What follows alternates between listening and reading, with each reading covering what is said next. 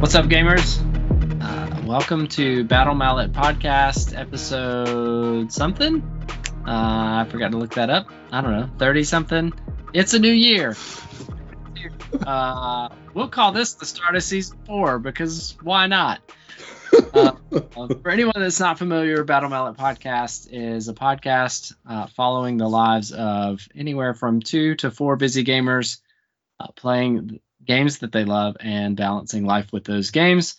Tonight's episode is Rivals Overview Part 1 of Question Mark. I am joined tonight by Jason Table New Murray. Good evening, morning, afternoon, good night. I don't know what time you're listening to this, but it's evening for us, so good evening. And I am Jared Johnson. And we're going to kind of break from the normal format of the show. Our plan tonight, after playing in a Rivals League for the past couple of months and getting some good games in, is to really build out what we want to be a living document that exists, in perpetuity as the game grows, as warbands fall in and fall out, as new warbands are introduced, where new players or veteran players who want to introduce new players to the game of Warhammer Underworlds can go to learn about the warbands that exist that have legal Rivals decks. And so we're going to start with today, whatever's episode. We're going to get through as many of the Beastgrave era warbands as we can.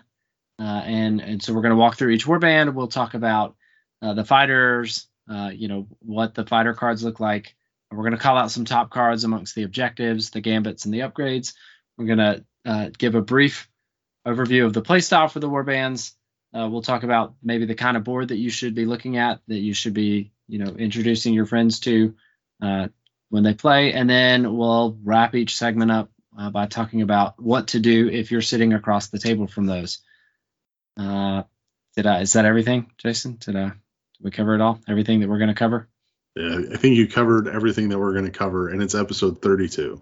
Episode 32. Nice. Thanks. So the way we're going to cover this is we're going to do in segments, and I'll put timestamps in the show notes so people can jump around as needed.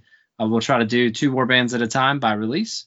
And so what we'll do is we're going to take a quick break so that Jason and I can collect our thoughts and not ramble for hours and hours and hours. And when we come back, we will talk about Ironsoul's Condemners and Lady Harrow's Mournflight.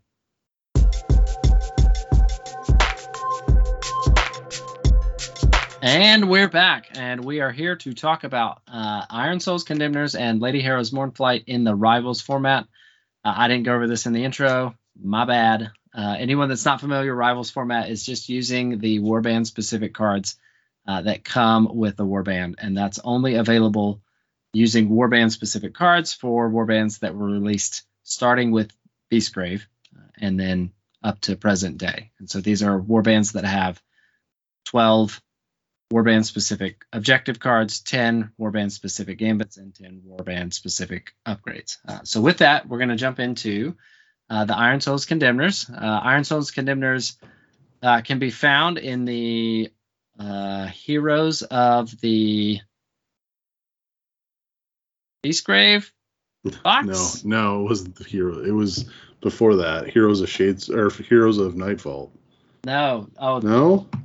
Nope. Dreadfane. The Dreadfane box, which is actually, I believe, available in at Barnes and Noble, is where it was originally available. I don't know if you can buy it in a Games Workshop store. Anyway, we'll leave that mystery to be solved by the listeners. You can buy the warbands in a Games Workshop store, or used to be able to, okay. But Dreadfane was never available.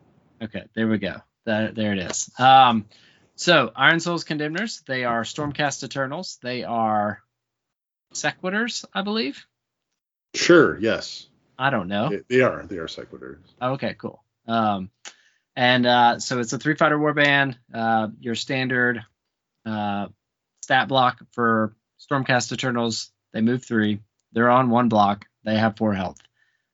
But excitingly, they are probably the most accurate warband across all fighters in the game.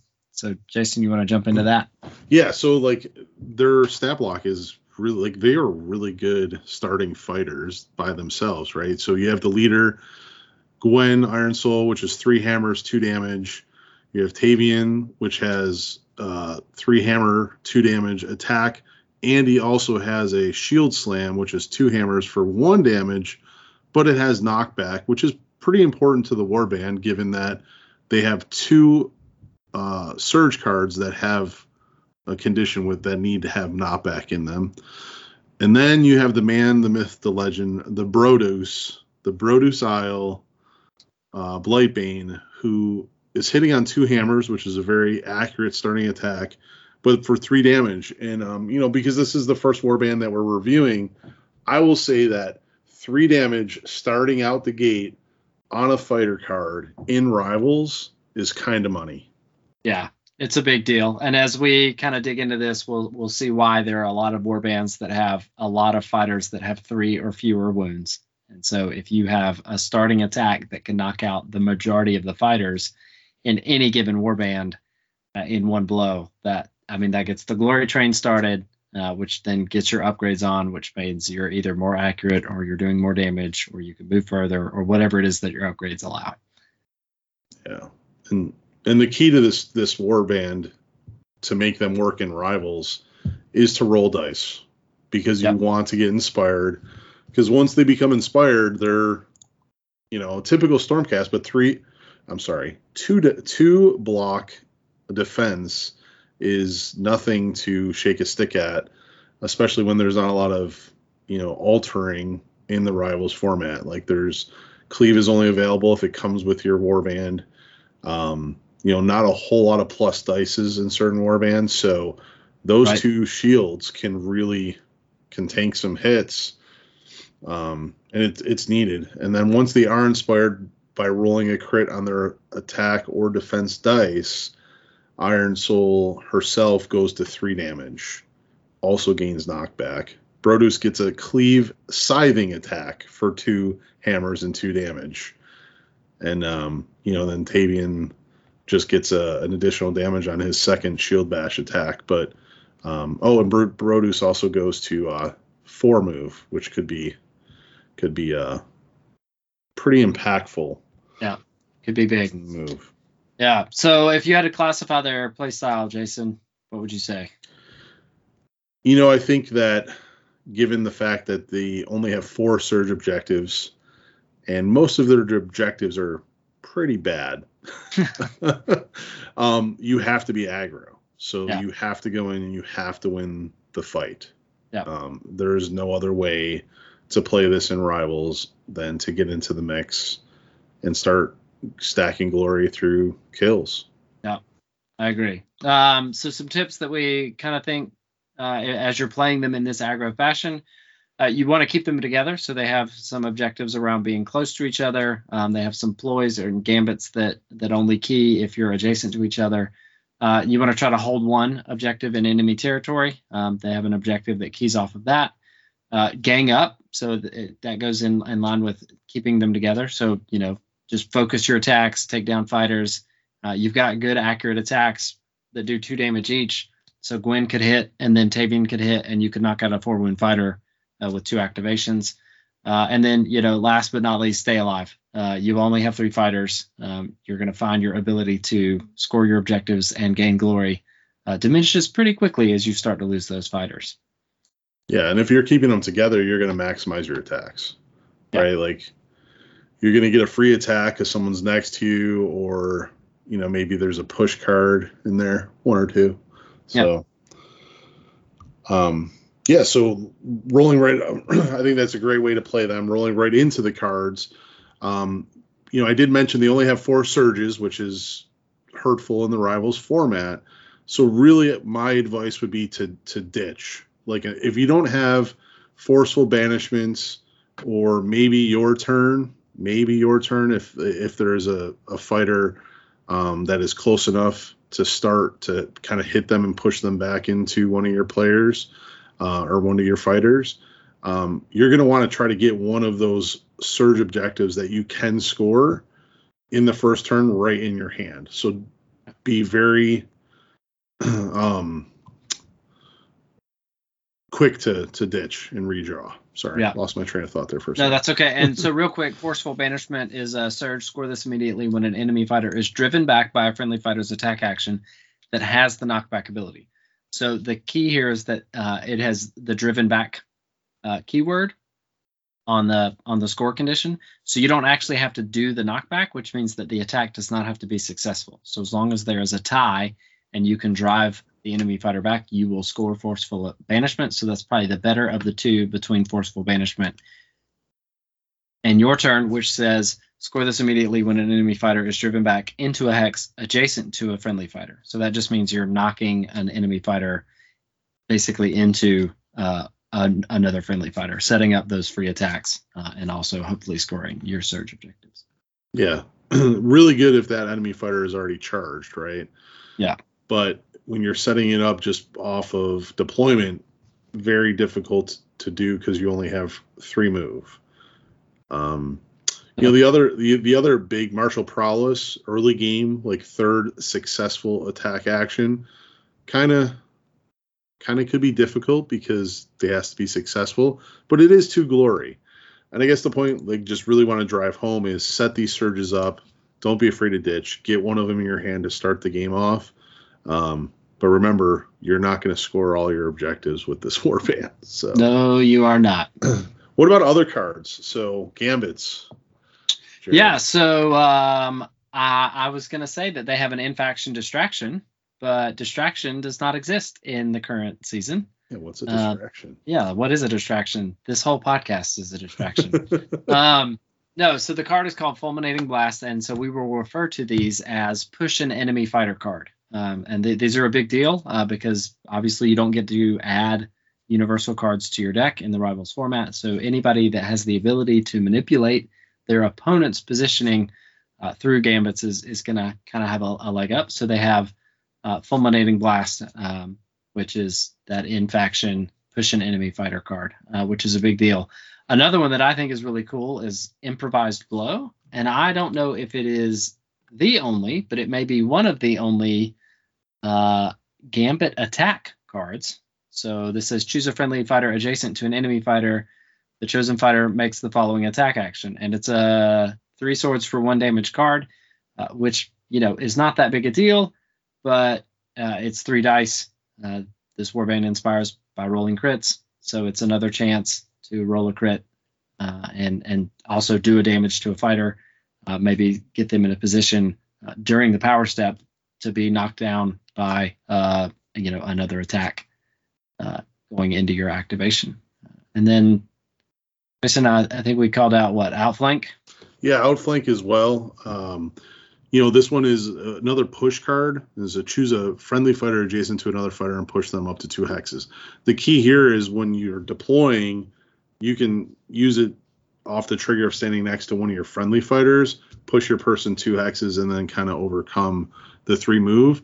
Or you can also kind of use it to set up further attacks, in the future. If you are next to an enemy and you need to get further in to the enemy deployment area or zone, you can push away and get a free attack without charging. Really, the 2 push cards help you maximize without having to charge, so you can get more attacks to try to achieve that goal of inspiring and giving yourself a fighting chance.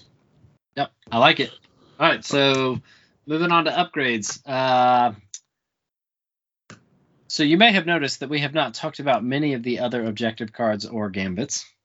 We also are not going to talk about many of the other upgrades because the honest reality is that the Iron Souls Condemners deck is not very good. The cards are not good. The fighters are, and they can be fun. But so we really only have a handful of upgrades to talk about. Etherically Charged Weapon being one of those. It's a reroll on attack actions. It can go on any fighter. And that's basically it for the universal upgrades. There's a +1 wound and a +1 move, but at 4 wounds and stuff, and the inability to rapidly get glory, upgrades are going to be not as readily available. But we do want to talk about the fighter-specific upgrades, whether they're good or bad. I think one of my favorite upgrades in the game is Punishing Blow, which is specific for Brodus Blightbane, aka the Brodus Isle. It is a range 1 3 smash 4 damage attack with cleave. So if you find yourself in the mirror and you can manage to get this upgrade on, you could take down, any of the other Stormcast with some pretty decent reliability. And then Jason, you want to cover the last two there? Yeah, so I mean, just to talk, like, do you remember that punching blow is like a one use only? So once you attack with it, you have to discard the card. Yeah, that's true. But it is 4 damage, and in Rivals, 4 damage is very, very rare. So definitely a powerful card. And then just, the other thing with Rivals that I think a lot of us veteran players have to get used to is there are going to be upgrades that are fighter specific. Like, we don't often put those cards into our decks in Championship. So it is really cool to see these where they can only go on a fighter or 2. The other 2 is the Etherically Charged Shield. You can reroll 1 dice in each defense roll made by this fighter, and that one can go on Tavian or Iron Soul herself. Pretty powerful card, because once they're inspired, that reroll could help. And then Soul Hardened Shield is when this fighter is activated, before making an action with them, give them a guard token. Again, if you're in a position where you are just attacking, this is kind of, a free action. So getting a guard token, always a good thing, especially if you're standing in gloom. Yeah, that's right. Yep, because then you get those double supports as successes as well. All right, Jason, let's say you are playing in a Rivals format and you sit down across the table from the Iron Souls Condemners. Top tips? Well, the top tips are, I've played them as a Rivals thing, and I didn't know they had Force Surges until this episode. So I didn't even know that when I was putting the deck together. But that would be the top tip, is they only have 4 Surges. And even then, I would say there's probably only 2 of those Surges that can be scored. So slow down, right? If you have a couple passive glory cards in your Rivals deck that you can score, you're going to get ahead of them. And then don't allow them to roll dice. Like, if you're going to go in and attack them, make sure it's calculated, because the more dice they roll, the more likely they are to inspire, which that's their whole game. If they get inspired and they can start dealing 3 damage, become very defensive, you play right into what they want to do. So play the passive game, hold back, and really pick your opportunities so they don't roll as many dice as they want to. Wait, sounds good. So go ahead. Oh, so if you were a new player, right? And Yep. Let's kind of like rate the Warband. Sure. Brand new player, I really like Stormcast. What would you give this? A gold, silver, or bronze for a new player? Can I give less than bronze? No, it's bronze. I mean, it's a solid bronze. The fighters are good and they're fun and they're aggro and everybody loves to roll crits. That's probably been our favorite thing in the Rivals League that we've been running, is just like going nuts anytime somebody rolls a crit or a double crit, just because it's exciting. It hits that dopamine hit. But the cards are not good. Their objective deck is not good. Their power deck is not good. It's tough to get the train rolling. Yeah. So I mean, they're a bronze. They are bronze, and for any new player looking to pick them up, the thing that I would say is they're not going to teach you the whole game. Like, you're not going to be able to play, you're not going to see how objectives can kind of stack. You're not going to play a whole lot of upgrades. You may learn the card cycling mechanics pretty well, because you're always looking to get better cards. But if your dice go cold, it's not going to be a real enjoyable game. They don't have a lot that they can score without having to interact with their opponents. Yeah. So good. Cool. There's Iron Souls, solid bronze on the new player rival scale. Oh, there we go. Starting off strong. On to Lady Mournflight. One of my favorite Championship warbands to play when they first came out. Beautiful models. You call them left, center, right, because you can't tell what one's what. Nope. But from a stat block, they're pretty good as well. They all have 2 dodge. That's good. That's rolling 2 defense dice, man. It's more opportunities for crits. They also check the Rivals box of having a 3 damage fighter right out the gate in the Widow. There's an asterisk there. She's on 2 Furies. So not the most accurate of 3 damage attacks, but it's still there. It's still there. You can still, there's 2 crits available on those dice. That's right. They're fast. So move 4 uninspired is for 4 fighters.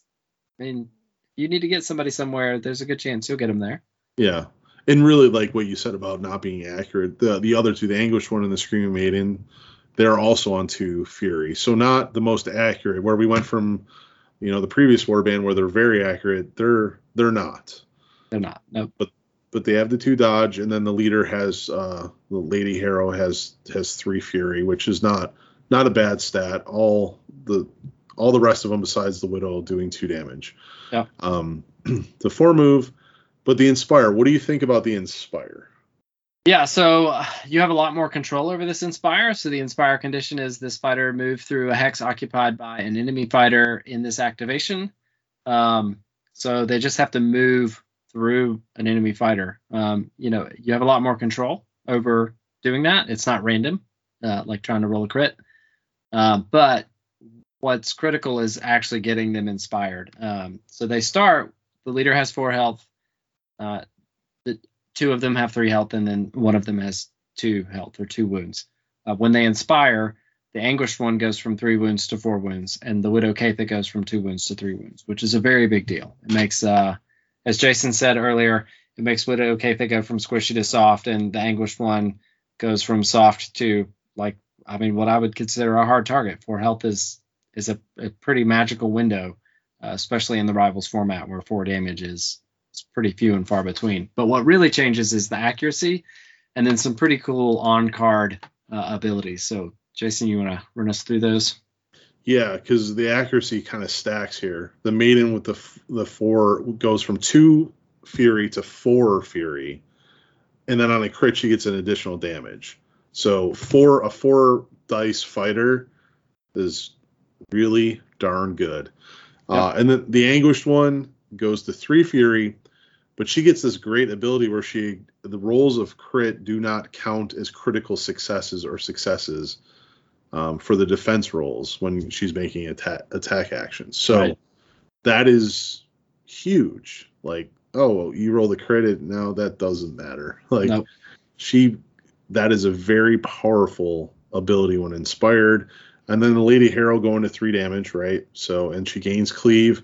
Right. And probably one of the most forgotten about, at least when I played her, the most forgotten about ability on a fighter card is if she's not attacked when she's inspired, she can push. You can react and push her 1 hex. Yeah. And given the type of objectives they have in their power hand, you want to be on objectives. You want to be moving around the board. I should say on feature tokens. You want to be on feature tokens. So that can really, really help you. So let's move right into that, Jared.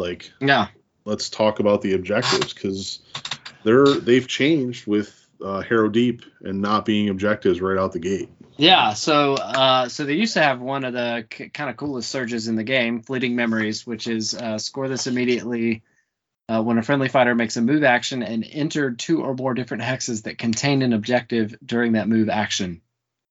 This used to be pretty straightforward, whether you got 2 objectives or 3 objectives to set down onto your board. You could put 2 of them, each 2 away, and then put your fighter adjacent to one of them, and you move your 1, 2, 3, 4, and you enter both of those hexes that contain objectives. Boom, surge scored. Now you have to flip them first, which means that you need to put a fighter on them first, which means things like Lady Harrow's reaction are going to be important. So you can push people around, or having pushed tokens of your own, or maybe pushing enemy fighters off of gloom hexes that they flipped.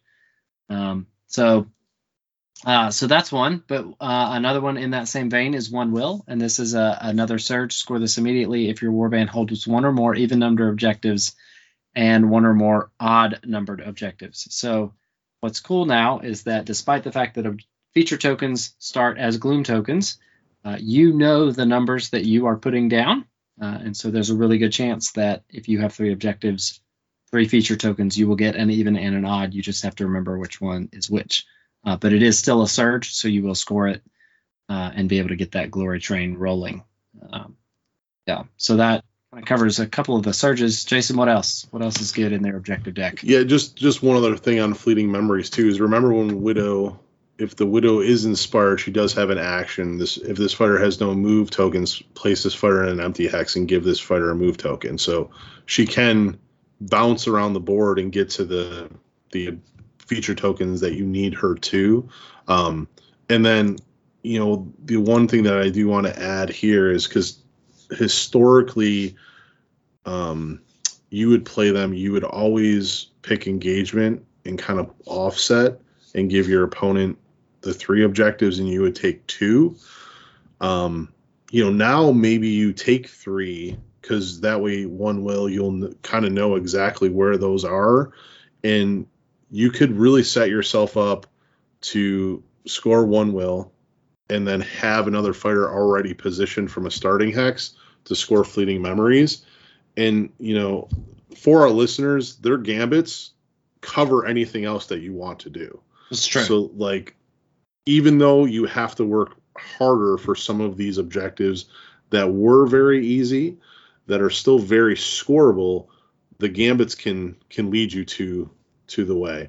The other 2 objectives that I wanted to go over to was just Nexus of Terror, which is a gray card. It's in the end phase if your warband holds the most objectives for 2 glory. That's almost like dominant position or another one of those championship cards that are, the hold 2, hold more objective play style. With the pushes in their gambits, you can score that a lot. And then Dominion of Death, which a 3rd score objective, a 3rd end phase card, is typically they don't get played much anymore, but in Rivals they will. And this one is actually really good for 3 glory. Yeah. If you scored the most objective cards, you're going to get it. So that 3rd end phase, or the third phase of the game, the 3rd round, you probably want to go first. Yes, agreed. So, yeah. Cool. All right, so gambits. 2 push an enemy fighter cards. 1 in the form of just push an enemy fighter, and another one is it actually kind of assists in the inspire condition. It says choose an enemy fighter and push them up to 2 hexes towards a friendly fighter. So that's Call of the Grave. So you could actually pull somebody immediately adjacent, and then you get to easily move through the hex that contains that fighter. And then Frightful Aspect is the push an enemy fighter up to 1 hex. So you can push them toward, away, sideways, whatever you need to do.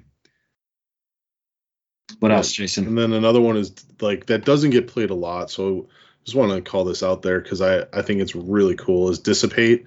It's a reaction, so you play it during an attack action before the attack roll, and you choose a friendly fighter, and that fighter gets an innate dodge. This persists until the attack action ends or until a friendly fighter is taken out of action. Just cool. I automatically have a successful defense. Yep. So you better roll some stuff. Yep. And then I get to roll 2 more dice. Yeah, right. And then kind of the last one that we want to call out here. And before I call this out, it's really worth noting that the gambits in the Lady Hero Mournflight rival deck, they're all good. There are none of them that I look at and I'm like, yeah, I'm never going to play that, or that's not worth playing. They're all very good. But the last one that we really want to call out is Spectral Charge. So +1 damage to the first range 1 or range 2 attack action made by a friendly fighter in the next activation. So it's you have some fairly accurate fighters when they're inspired, and you just get to throw a +1 damage on there. So it pushes, 2 damage to 3, 3 damage to 4. You get you can get some work out of this gambit. So with that, we go to the upgrades. What do you think, Jason? There, once again, a lot of good ones in here. Debilitating Aura would be the one that I would pick, though. The -1 dice to adjacent enemy fighters is really, really good in the Rivals format. Yes, yeah. where you're not able to add a lot of accuracy because you can't draw from the universal cards. And so now you're reducing your opponent's accuracy, and you as a fighter are on 2 dodge anyway, so you get to roll 2 dice on your defense. So you could be taking somebody, from 2 hammers to 1, and you still get to roll 2 dodge. So pretty good. What else? What other ones you like? So Sweeping Dash, this is a +2 move upgrade, and this can really help with positioning. It can really help you score One Will, Fleeting Memories. There's an objective where you have to go through block text and an enemy fighter, right? Yeah, Inescapable Hunger. Yeah. So, it can help help you score stuff. It can help with your positioning. If you, go in and do your attack, you could get out of dodge, in the next activation or whatever you need to do. So it's pretty good. Yep. And then I just want to call out, because there is one fighter restricted card. It's probably the worst power deck card in their whole deck. And that's Gravesand Glass, which goes on Lady Harrow, and she has a reaction after an attack action or ploy that takes an enemy fighter out of action, heal her 1.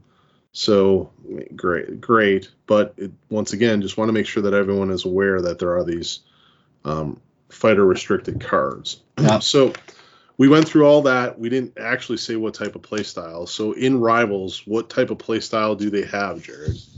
Yeah, so this is going to be what everyone calls flex.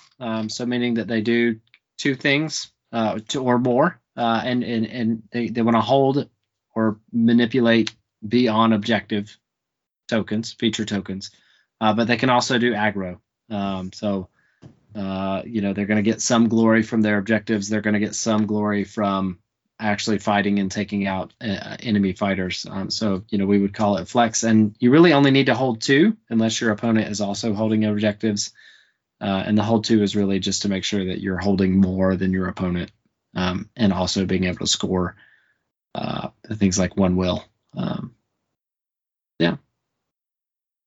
If you're laying boards down, you're playing them, what's the one thing you definitely want to have, Jason? A blocked hex. Pick a board with a blocked hex so you can score Inescapable Hunger. Yep. You need it. Can't count on your opponent to have a blocked hex. That is true. Unless they place first and they put one down and you think that you can run all the way over there and get it. I still would put a blocked hex down because it also, you can move through them so it doesn't hurt you, but blocks them from doing things. Yep.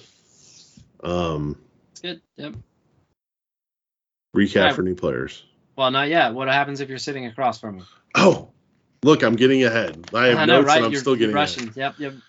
All right, so if I'm sitting across from them and I have to play against them, there are 2 things. Like they have passive glory. There are some things, and they're like, so we didn't talk about Ghostly Torment. So they have an objective where they have to have 2 surviving friendly fighters, but then 2 fighters on the board have to have wound tokens. So I want to gang up on one person. I don't want to leave any one of them with a wound counter on them, because that'll help them score that. I want them to kind of have to waste activations not killing my guys, putting wounds on my guys and not killing them. So I want to gang up on them, but I want to be very specific when I go in. I don't want to give them the easy inspire, but I have to keep the pressure on them. They have this kind of passive scores that they can do, and they are not accurate until they are inspired. So really pick and choose when I come in and just gang up on that one fighter, whoever they give me. I want to go after the Anguish one. If you're going to give me one to go after, maybe you misplace Katha and I can just one-shot her with the 2 wounds, but probably not. If I have a Jagger Throw and a Spear, I might be coming after her anyway. But to Widow. But if I had to pick one of any of the other ones, I want to take out the Anguish one before they get the extra pip of wound going to 4, and they get that crazy crit negating ability. So that would be the one that I would try to gang up on first. But again, really pick where you're going to come in and do that. Don't do it activation 1, turn 1. You don't take out that fighter, and then you're just sitting there for the easy inspire. Right. Yeah. So don't give away the inspire. Target the Anguish one. Maybe you'll get lucky and be able to take out Katha. So for a new player, what do we rate them? Silver, platinum, diamond? Yeah, can I go diamond or platinum? Yeah, right. Yeah, right. I mean, definitely gold. I think we hit it that their power deck just fires. Like it is it is really, really good cards, decent fighters. And for me, if I was a new player or I was introducing a new player and they had the basics of the game down, right? Like they knew the rounds, they knew the activations, they knew all the things that they could do. This is the warband that I would move to next. And for that is because it allows you to manipulate the board state with the gloom hexes, where you're getting bonuses for your dodge and on gloom. You're flipping those gloom hexes or feature tokens into objectives, scoring surges, and really it's a positioning game.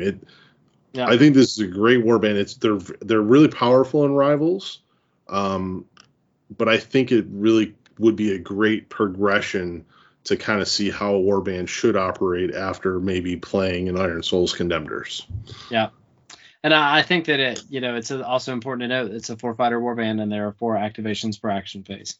So, that kind of helps a lot. All right, so we'll take a break here and we will come back with the Beastgrave starting warbands, Skaith's Wild Hunt, and Gashrax Despoilers. Yeah.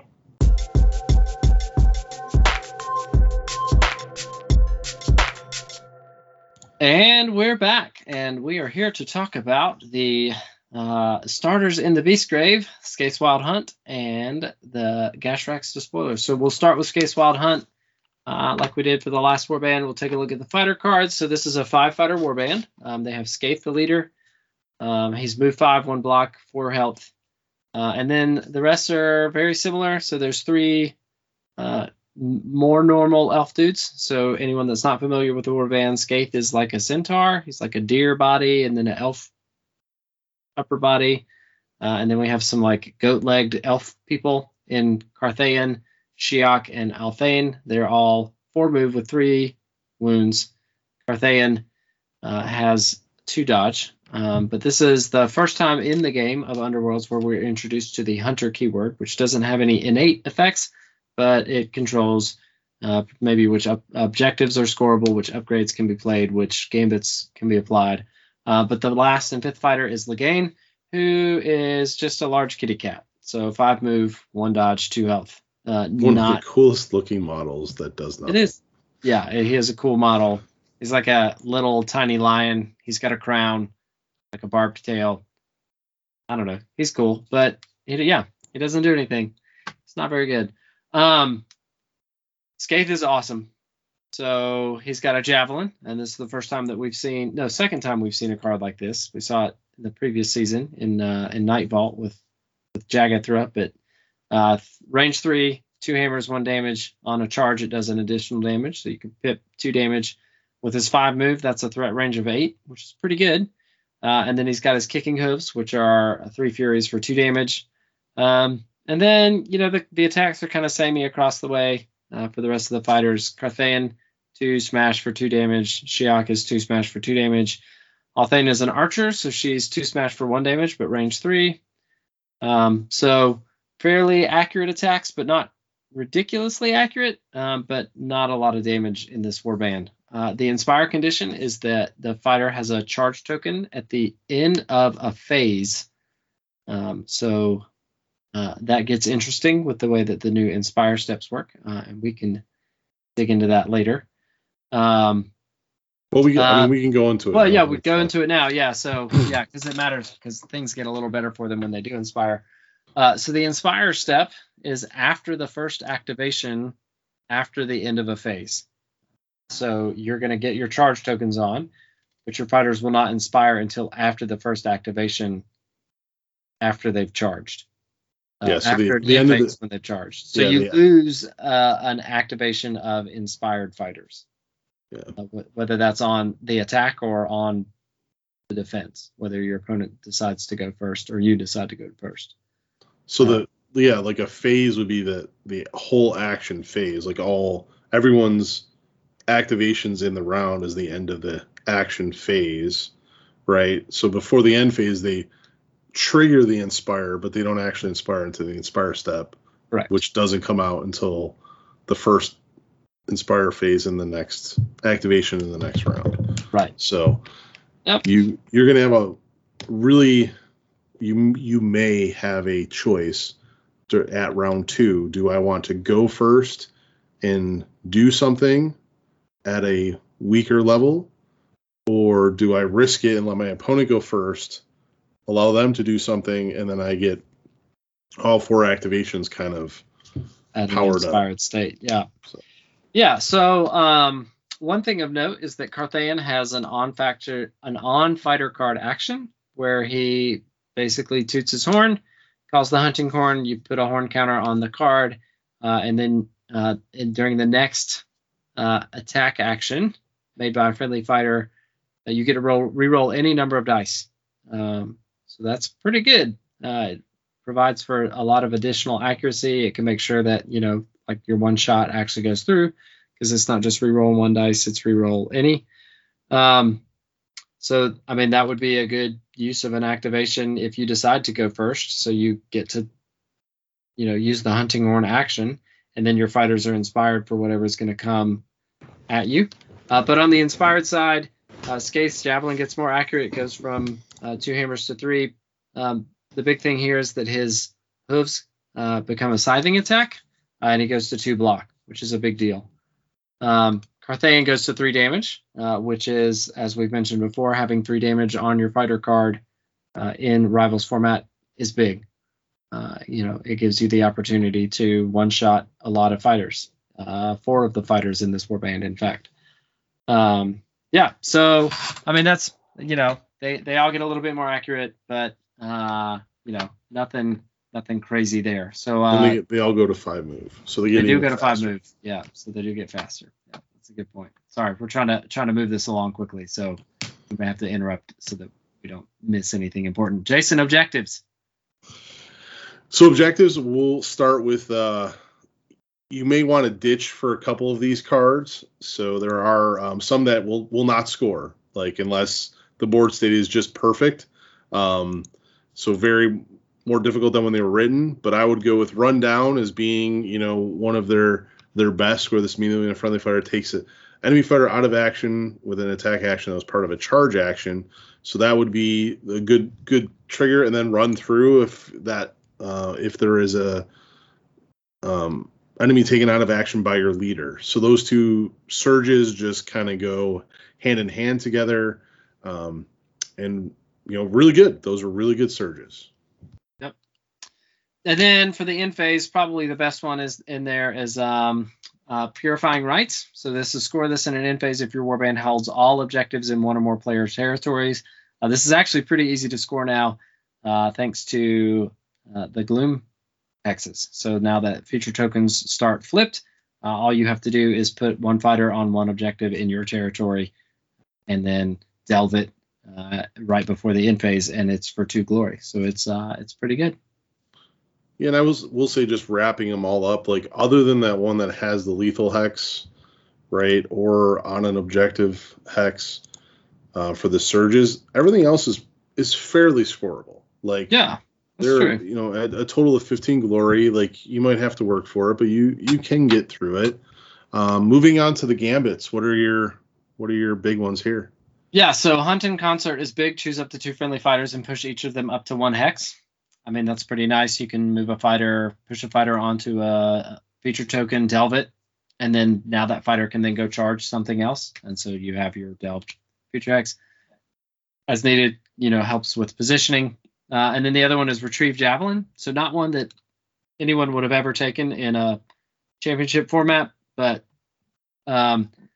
Skaith's Javelin is 1 use only, and this is a gambit that allows him to do that Javelin attack again. It's really nice when he's inspired, because it does go to 3 smash. So you have a really accurate ranged attack that can do 2 damage on the charge.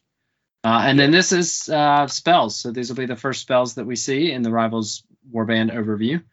And then, the one that's in here that's probably the most worth noting is Might of Kurnoth. It's a gambit spell, casts on a focus. If cast, choose a friendly fighter. Their range 1 and range 2 attack actions have +1 damage. This spell persists until the end of the round or until that fighter is taken out of action. So it's not just the next activation, it's all of that fighter's attack actions. It is worth noting that Carthaean is a level 1 caster when he's not inspired. He goes to level 2 when he does inspire, and he's the only caster in the warband. So getting these spells off might not be the easiest thing to do. Yeah, and the other thing, too, that I just want to point out, because this is the first time we've seen spells, is that there's only one caster in the warband, right? And there's 3 spells. There is an objective soul binding, which is a surge, and there's one upgrade that are all for one fighter. So Carthaean can add a lot of utility to your warband, and then when he is inspired, he does go 3 damage. So he is really important to this deck. Not saying that if you lose him, you're going to lose the game. You'll just have to be very mindful to ditch a whole lot more if he goes down. Yeah, that's a good point, Jason. All right, so upgrades. Yeah, 1 or 2 of them. Yeah. So I've Kurnoth is good. Yeah, so Aya Kurnoth, which is, +1 dice. You also get Incineroar if they're a quarry, but +1 dice and is very good. And then Shield Slash is probably the one that you're hoping that Skaith survives round 1 and that you get a glory, and then you get Skaith with his Shield Slash, which is 3 damage. And now you have 2 fighters that are at 3 damage, which could be really, really good. Yep. And then the last one is the one that reduces damage, the Hail Charm, which reduces damage by 1. It's also restricted to a hunter, but that's 4 of your fighters. And taking Skaith from 4 wounds really to 5 or 6 if you have to attack him twice. Not that he's going up in the wounds, but that's what the equivalent is by reducing 1 damage. And in the Rivals format, where damage is hard to come by, very powerful card. And even if you need to put this on, what the heck is his name? Carthaean can also help you out big time. Yeah. So playstyle. Flex. Here we are again, but with a heavy being lean towards aggro. So flex between hold objectives and aggro, but much more towards aggro, basically because of the inspire condition. Yeah, the inspire condition you're going to have to attack, but you have to make charges. There's even an objective for holding 3. That's right. But it's a hybrid. You can either hold 3 or you take down an enemy fighter with a wounds characteristic of 4 or more. So that's good. Boards. What do we want on boards? I want something in the middle, kind of has middle deployment. I really want to leverage their speed. Yep. They are soft, so I want to make the enemy have to work to come to me if they're going to come to me. But then I want to pick the engagement. I want to be able to use that 4/5 move to get in where I want. So anything that has 3 or 4 starting hexes, 2 back or 3 back from the edges, so I can choose that. Yep, I like it. What if you're sitting across from them? I don't know, Jared. You've played these so much. I have. If I'm going to bring out the Wild Hunt, what is your plan to dismantle me? Yeah, so either I'm going to try to kill Skaith or I'm going to try to avoid him. So I'm going to bait you with a target on the flank so that Skaith ends up on the other side of the board, and then I can kind of run the other way and work on the rest of your fighters. Or I'm just going to put the bait right in the middle and hope you go for it and then come in and try to kill Skaith. He's able to do the most work in the warband, mostly because when he inspires, he goes to 2 block and he's got 4 health. And then that siding attack means that if I'm bunched up, he can come in and pop multiple fighters for 2 damage. So don't bunch up, right? Don't bunch up. Try not to bunch up. Yeah, try to split out. Your targets aren't hard, though. 3 health, 1 dodge for most of them. Yeah. It's pretty doable. New player rating? I'm gonna give him a solid silver. They're fun. They can be aggro, so they're gonna go in and hit things.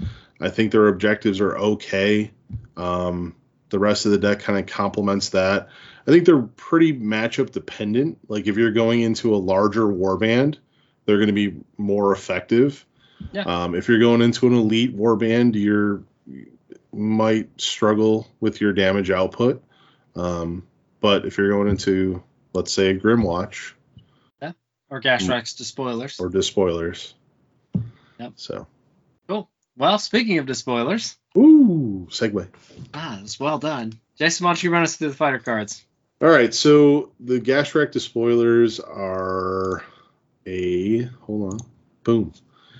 6-man warband that really kind of revolves around 2.5 fighters. So 3 of their fighters are just like the Usher, which is Ushkor, Gnarl or Gnarls Barkley, and the Sneak.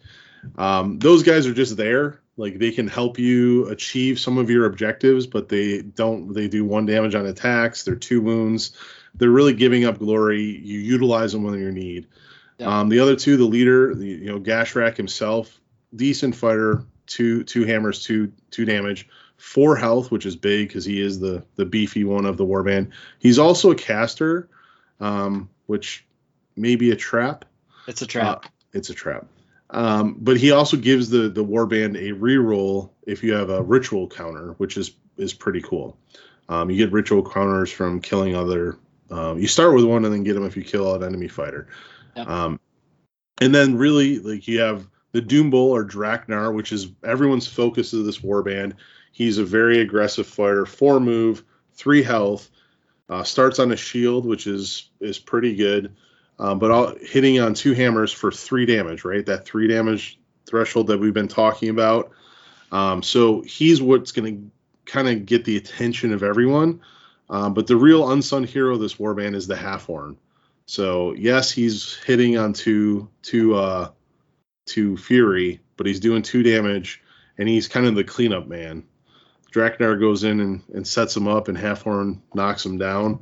And they inspire by having 2 enemy fighters out of action. And when they do, my goodness, Gashrack. I always call him the Despoilers. So, Gashrack he gets cleave, still has the reaction. He does go to 2 power or 2 wizard level. Draknar, the Doom Bull, he goes to 3 Fury with cleave, so he gets a little more accurate. But then Halfhorn goes to 3 Fury, so he gets a lot more accurate. That 3 Fury really makes the difference when looking for a crit. So that's the fighters. Fun 6-man. Moving into objectives, how do they fit into that? Yeah, so Despoilers. So when this warband was introduced, this was the first score immediately for holding objectives in the game, and so it was score this immediately after an activation if your warband holds 3 or more objectives, and it's for 2 glory. So it's a great way to get that glory train rolling. And the thing of it is now though is it's going to be a little telegraphed because you're going to have to go onto your objectives and then delve them. But you could also use that to bait your opponent. So you could push onto objectives with fighters that you don't care about, delve those objectives, maybe bait an attack, and then you can go in and clean up with Draknar or something. But that one's a big deal. We've also got Stampede, so that's the other surge, and this is score this immediately when a 3rd or subsequent friendly fighter makes a charge action in the same phase. And you may be thinking, well, how am I going to charge 3 fighters and not put them all in danger? Well, 2 of your useless fighters have ranged attacks, so you can make those charge actions and still be 3 away from the enemy fighter when you inevitably miss and do not damage them. Yeah, well, you can definitely set up the charges onto the Gloom feature hexes, right? Right. Get a little extra protection and achieve some things. So. Yeah. All right. What about the end phase, Jason? Survival of the Fittest. One of my favorite style of cards where you score for things being out of action. Yep. For 2 glory, 5 or more fighters out of action. This could include your own. You do have to have at least 1 surviving friendly fighter to score it. It's in an end phase, and it really can swing the game. So I really like that one. And it kind of fits their play style, right? They're a little bit of this, a little bit of that, and kill stuff or die, and we're still going to score some glory. I like it. And it's 2 glory in the end phase, so that's nice. Nice. All right, gambits. We got some Baying, Anger, and Hatred. So Baying Anger is +1 dice, and Baying Hatred is +1 damage. This is really nice on Gashrak, or not on Gashrak, on Dragnar. So you push him to 3 hammers for 4 damage in an activation, and then you can use the ritual counter to do a reroll and possibly dome a 4-wound fighter in single activation, which can be a big deal because if you're facing 4-wound fighters, you've either taken out a leader or you've taken out one of an elite warband. So I like those. What else do we like, Jason? Yeah, the other one will be Vile Invaders, and this one can really set up that Despoilers, right? So it's push 2 friendly hunters and push them 2 hexes. Keynote here, Draknar and your leader are not hunters, but everybody else is. So this card can really set you up. Let's say you already have 1 on an objective, right? And you push on to 2 other objectives and delve, and then going into your activation, you do something and then score that Despoilers. So I really, really like that card for up to 2 and push up to 2. It's big time. I like it. All right, so let's move on to upgrades. Blood Craze.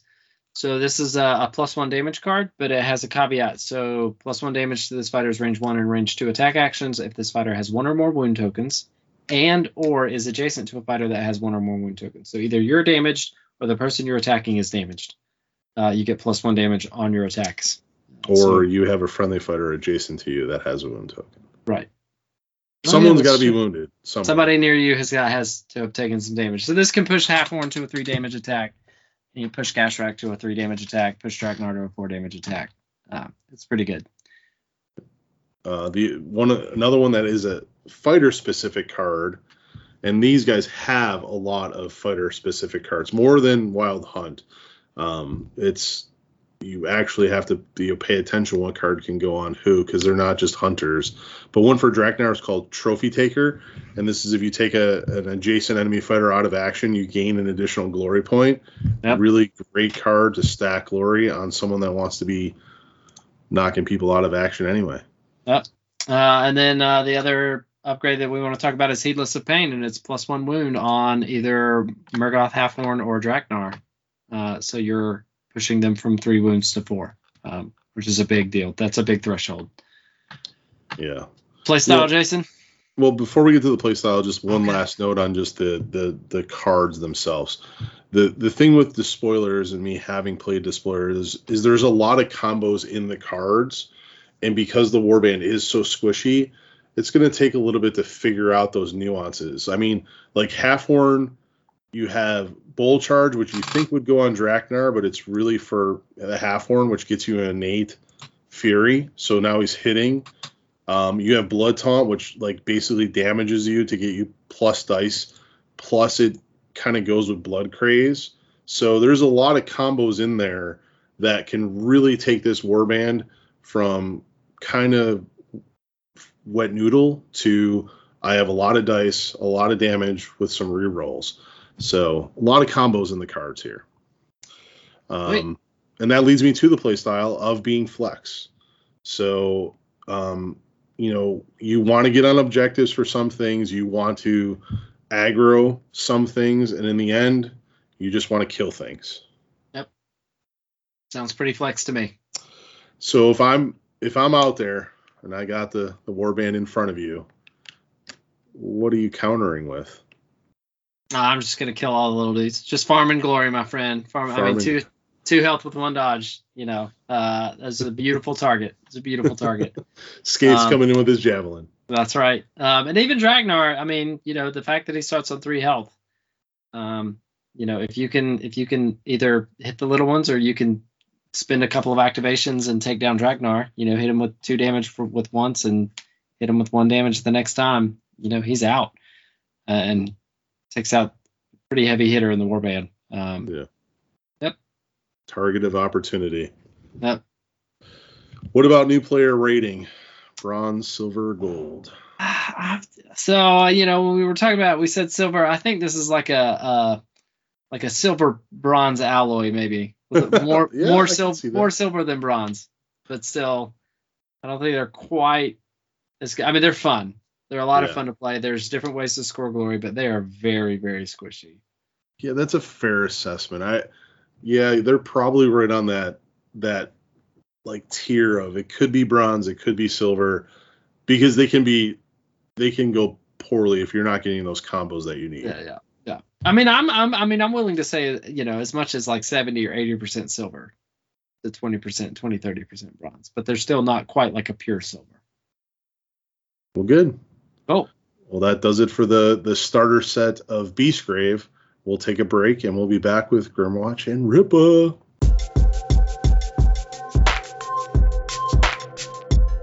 So we will start with the Grimwatch.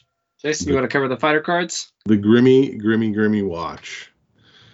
Yeah, so the Grimwatch are a 7 fighter warband, which could be tricky to manage for new players in the rival format. There's a lot of pieces out there. Most of them are the same. Like there are 3 like Crypt Ghoul hunters that are basically they have the same stat lines. You have Elric, which cannot resurrect, which we'll talk about in a second. And then Grizzlewell, which is kind of that magical 3 damage we keep talking about. So keep him safe.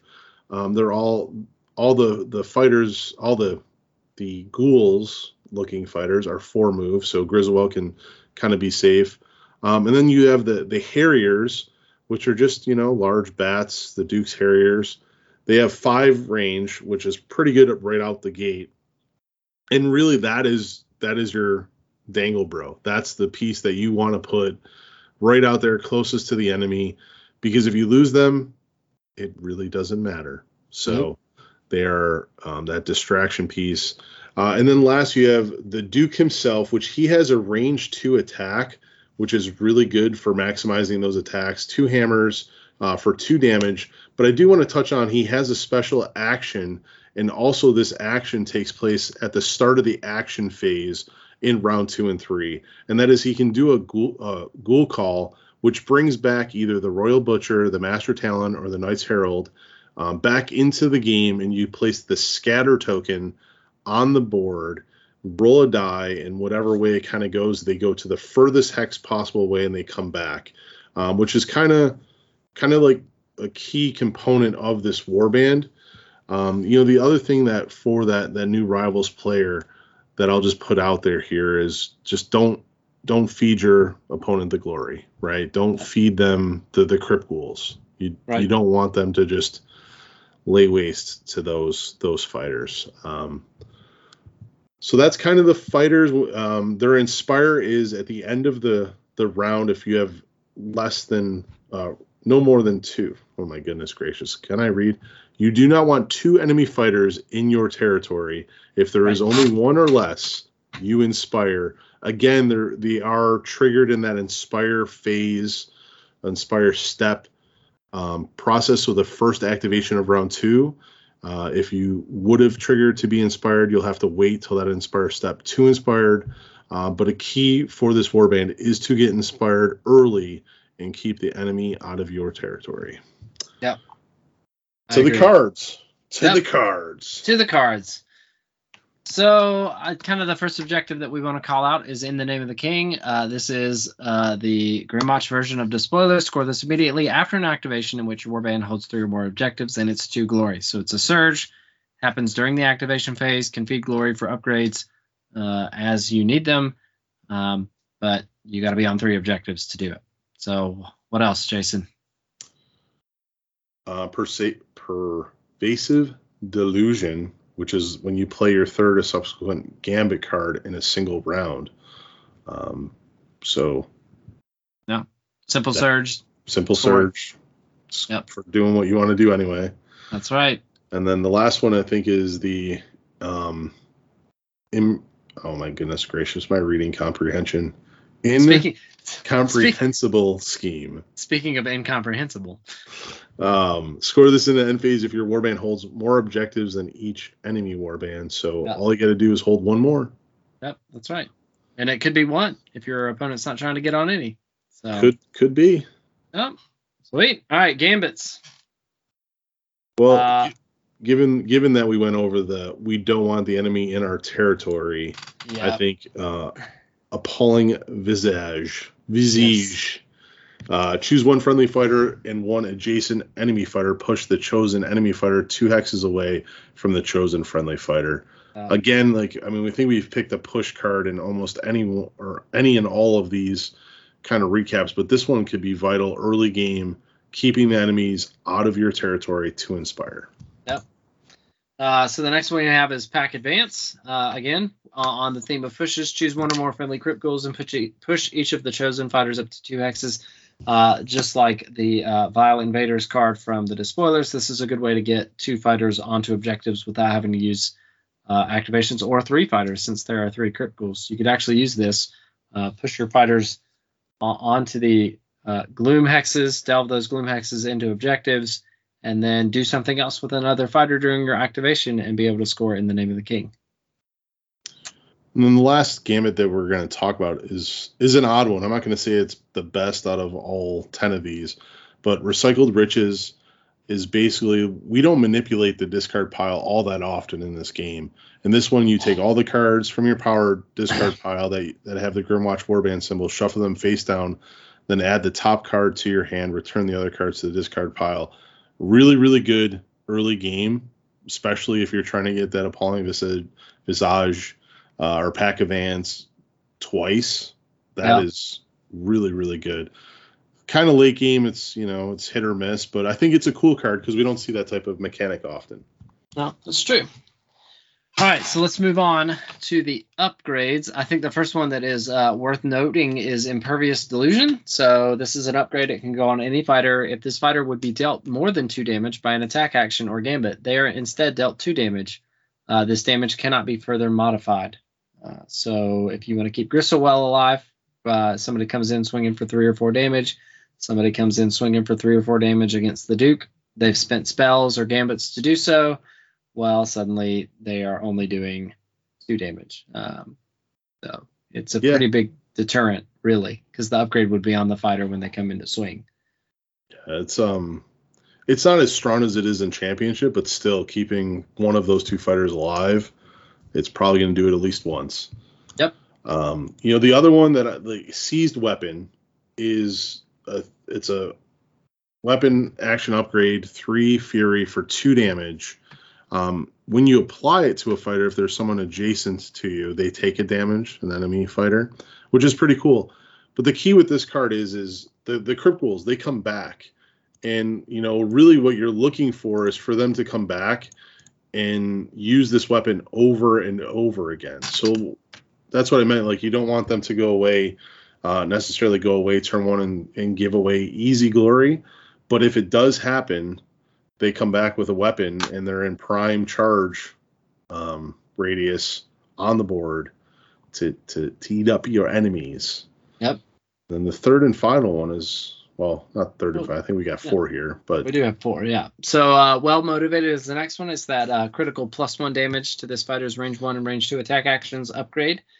Throw that on Gristlewell. He's doing 3 damage. You put it on Valrique or one of the Crypt Ghouls that has the seized weapon, and now they're doing 3 damage, which is pretty good in the Rivals format. Yeah, there's very few +1 damage in Rivals, and this one is even good on Crack Marrow, so he can go to 4 damage at 2 range if you so desire. Yep. And then we would talking about Fighter Restricted and Crack Marrow. They also have a trophy card, so when this fighter's attack action takes an adjacent enemy out of fighter, gain 1 additional glory point for Crack Marrow himself. So if the Duke gets powered up and inspired, he can really harvest some glory for you. Yep. Yeah, that range 2 attack action is nice because it means that you can maybe move and then start bopping people that are 2 away. Yeah. Play style, Jason. Flex. Again, to just say it in one word, but really the name of this warband is Defend Your Territory turn 1, get inspired, then leverage what glory you do have to start going and taking out your opponent. They have the range, they have the Ghoul Call, they have some really good upgrades and gambits. but getting inspired is paramount to get Griswold hitting better, Valric hitting better, plus a little better dodge, and then really Crackmarrow leveraging him to three damage. Yep. You have to defend your territory and maybe score a Name of the King along the way. I like it. What about the new player rating? Oh, boards. So you only want 2 easy targets, 2 easily accessible targets for your opponent, and those 2 easily accessible targets should be Valric and the Harriers, because of what Jason described earlier, where you want to keep the ghouls alive to give them the upgrade so that when they do inevitably die, you can bring them back.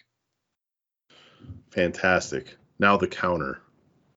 So if I'm playing Grimwatch, you tell me, Jason. You played him a bunch. How do I break you?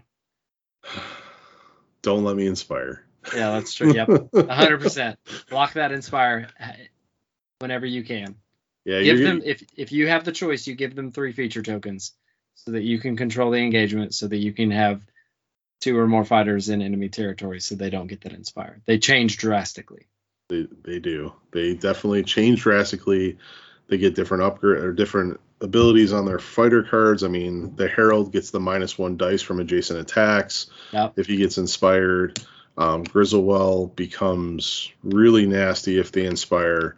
So kind of where in other warbands we've said pick your time to go across. When you're playing Grimwatch, get across and then pick your time. I like it. New player rating. Silver. Another silver. Why this one silver?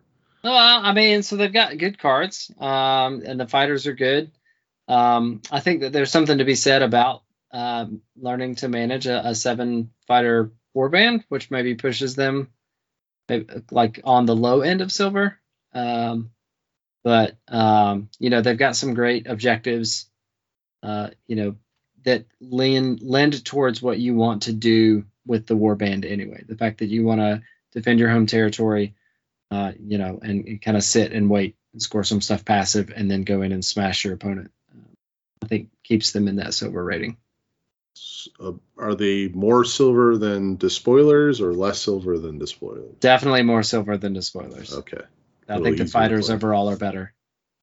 Crackbear going to 3 damage is a big deal. Well, excellent. That gets Grimwatch out of the way and right into Rippas. And did you know, a little fact note for our listeners, Rippas is one of the few warbands in my collection that has not actually seen the table. I did not know that. Yeah, it is one of the... There's only a few, Mollog being another one. They are fully painted, and I have yet to actually roll dice. I've played them before, but not my painted Rippas. Should change that. Don't you have some more league games to play? I do. Throw Rippas in there. All right, so Rippas, another elite warband, 3 fighters, 4 move, which is nice, 1 shield, 4 health, so a lot like Stormcast Eternals, but they're less accurate and they do less damage. Kind of the theme here is you want to let people attack Rippa because your other 2 guys inspire when Rippa's attacked, and then you want to try to build up glory because Rippa inspires when he has 2 or more upgrades on. One of the new features on this card is they have a reaction attack action. So all of these goblins are riding wolves. They get a Snarlfang Jaws attack on their fighter cards. It's made after an activation in which this fighter made an attack action. And it's 1 smash for 2 damage, cannot be modified, but it is 2 damage. And as we've seen in a lot of the other warbands, there are a lot of 2-wound fighters out there that become even more vulnerable in the Rivals format thanks to the lack of universal upgrades. So that that bite attack action can be critical. It can let you attack 2 fighters. Do one with your regular attack, do another one with the bite attack, and so on. And it really is critical in scoring some of the objectives that we're going to look at. So with that, with the Jaws, all 3 of them could hit for 3 damage right out the gate. That's with true. Rippa hitting for 4. Yep, that's true. Yep. It is two attacks, but yep, it is it's pretty cool. It's in that mythical number. It is hitting that number. To start off on the objectives, I'm just going to go leading the charge. Like Ripa, we want him to get attacked. I'm just going to go in there and I'm going to score this immediately if my leader makes a successful attack action that's part of a charge. Yep. Dun, You have two. Well, no, only one opportunity to do that. The bite doesn't count. The bite doesn't count because it's part of a charge action, correct? Yeah, but he has two hammers for 2 damage. I mean, 2 smash is fairly accurate. That's right. Yeah, could happen. Going in. I'm doing it. No mercy. I think it's another one worth talking about. Score this immediately after a friendly fighter's successful attack action that targeted an enemy fighter with 1 or more wound tokens. So this plays right into the wolf bite. You come in, do 1 damage, 2 damage with your normal attack, and then the wolf bite hits.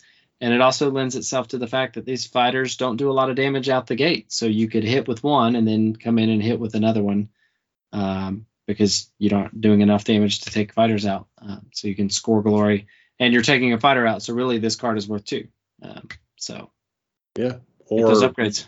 Or you just sit there with Mean Eye, just plucking away with his bow. You're like, boo, boo. That's true. You could do that as well. That's also an option. So, and then another one would be Cruel Hunters, right? Yes. Conquered Land. I'm sorry. I'm skipping ahead. Conquered Land. Score this in end phase if your warband holds all objectives in 1 or more players' territories.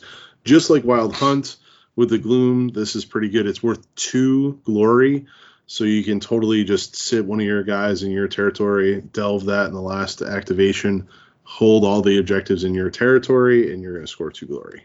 And get 2 upgrades on Ripa, and now he's inspired. Now we ready to roll. Nailed it. One objective that we do want to call out, not because it's necessarily good, but it probably has the best objective card art in the game, is marking your territory. It is exactly what you would imagine it to be with a warband of 3 wolf riding dudes when it comes to marking your territory. I love that card. It's awesome. All right, Gambits. Oh, Gambits. Furious Reprisal. Reaction, play this after an enemy fighter's attack action that targeted a friendly fighter.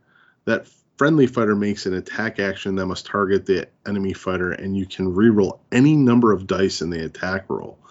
So this is a free attack action. After you've been targeted and survive, you can use it to make a Jaws attack. Now the Jaws attack couldn't be a reaction to the attack action. Because it specifically says in the fighter's activation, but you could select Jaws as your attack, and then you could reroll those dice. Yep. Yeah, so one thing of note is that the Snarlfang's Jaws cannot be modified, so you cannot add dice, cannot add damage. You can only reroll. That's basically it.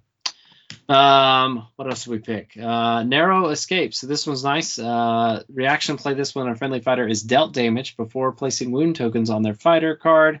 Reduce that damage by 1 to a minimum of 1. So somebody comes in, they spend a lot of resources to do 4 damage to one of your 4 wound fighters. Boom, now that was a 3 damage attack. This fighter is not out of action, and they've spent a bunch of resources to try to make that happen. Cool, and then the last one, we're going to go with a push. Pack Tactics, choose 1 friendly fighter and up to 2 other friendly fighters that are adjacent to that fighter and push each of them 1 hex. So always maximizing attacks or maximizing your move. We love those push cards.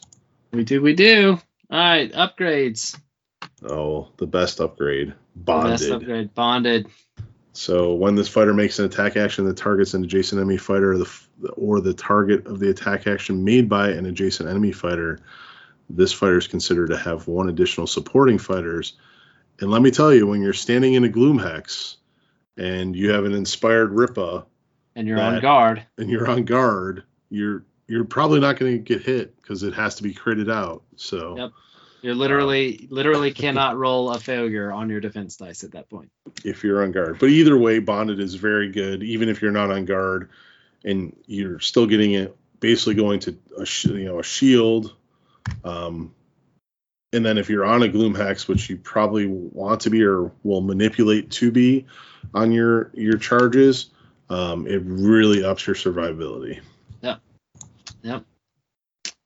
So the next upgrade is Embittered Survivor, +1 wounds. This is always a big deal on 4 wound fighters because it pushes them to that past the threshold of 4 damage, which is pretty rare, as we've discussed. So you're just making one of your fighters have 5 wounds, which is awesome. Last but not least, Jason. The pack leader, giving it to Ripa, where he can reroll some dice on his Jaws attack. Yep. And it is a fighter restricted card, so good to know there. One thing that we didn't know when we were breaking down Ripa's, the upgrades, they don't have a ton that are great. They have some good ones and then some very niche ones. So not too heavy on the upgrades. But that leads us to playstyle. And if you're asking me, I think they're probably passive, sit in the back. Yeah, super passive. No, 100% aggro. If you want to play an aggro warband, this is the warband that you and you want to feed them Ripa. So you throw Ripa in early. Hopefully they attack him. Your other 2 fighters can get inspired. It just increases your defense, helps with the Starfang bites, all those things. And boards? Do we have any recommendation on boards? I mean, you could probably go mid. Yeah, I think I would go mid, but I'm not sad if Ripa's up front. I just don't want them to maximize their charges on Ripa. Right. Like I want to give them 1 charge, maybe 2. So mid, I think is mid with the fact that there are some objectives where you do have to hold an object or a feature token in our area. So. Yep.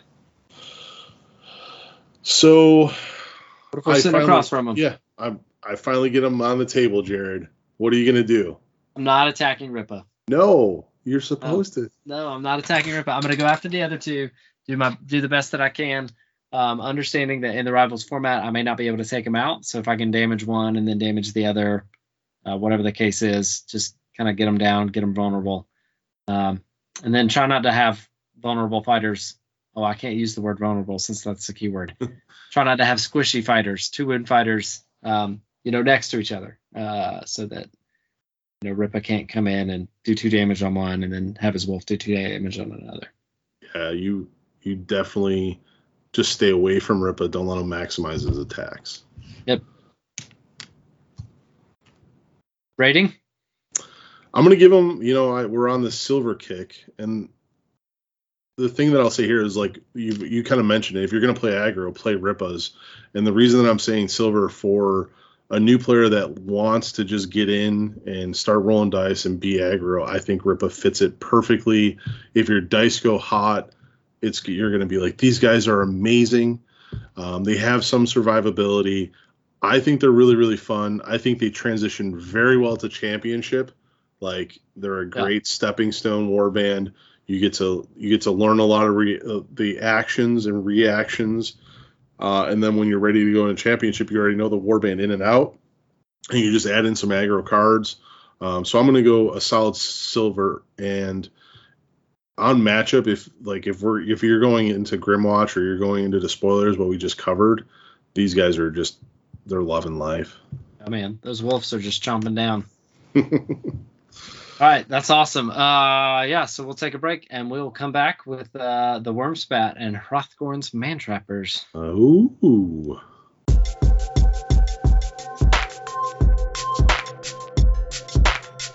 And we're back. And in this segment, we're going to talk about the man, the myth, the legend himself, Hrothgorn and his Mantrappers. And we will also be talking about the Wormspat.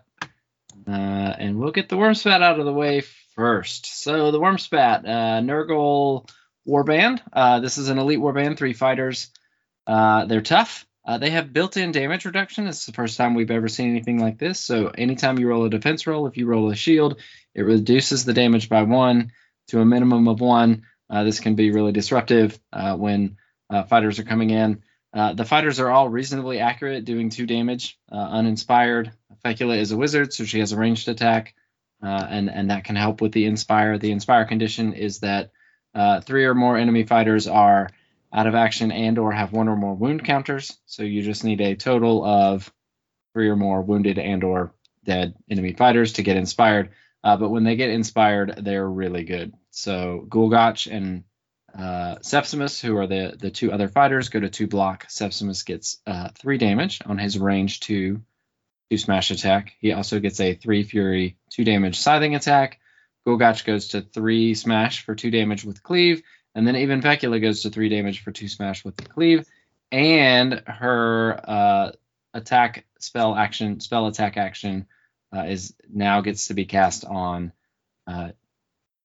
channels instead of foci, so it's a more accurate. And she doesn't go to 3 damage; she goes to 3 hammers. 3 smash for 2 damage.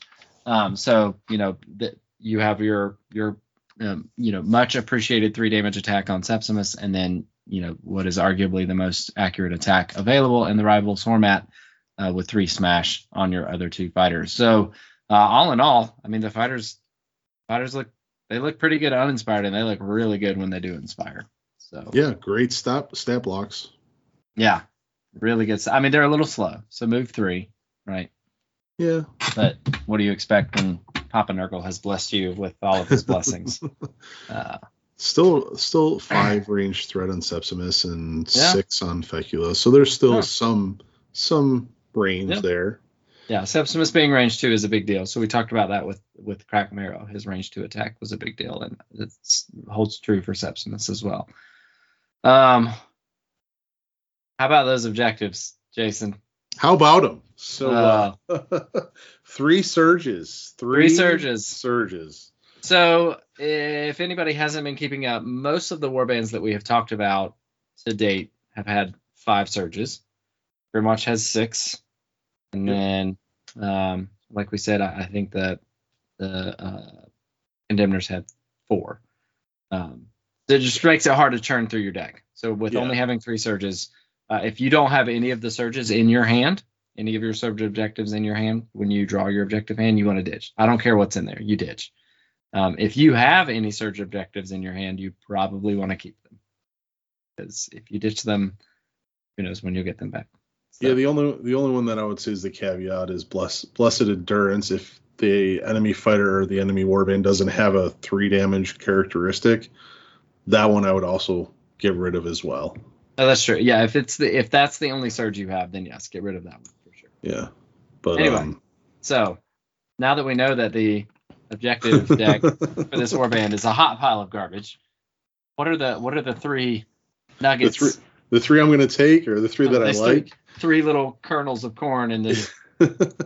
Well, Sleeping Rod is probably their easiest score. The only downside to this one is it is dependent on your opponent. But it's scored immediately when a friendly fighter is holding an objective that is a target of an attack action and is not driven back, and they survive. So they're still holding the objective after they've been attacked. They have to be holding the objective, so you have to get on the feature token and flip it. But it is, when it happens, it scores easily. And it's the only super easy one in the deck for score immediately.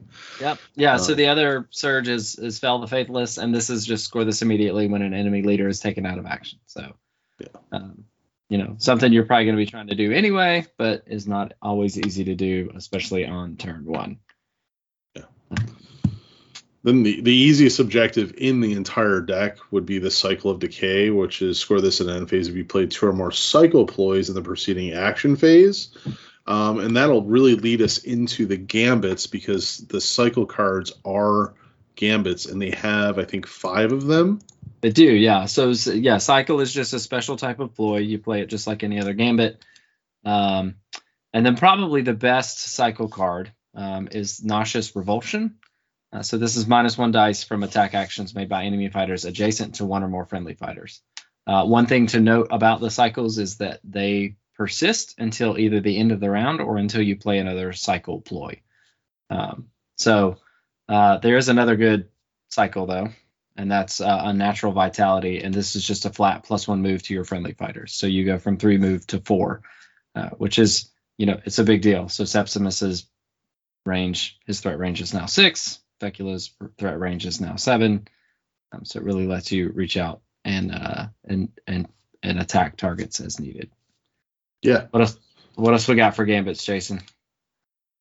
Well, another thing that can also make them a little bit more mobile is Steady Advance, where you can choose up to 2 fighters and push them 1 hex.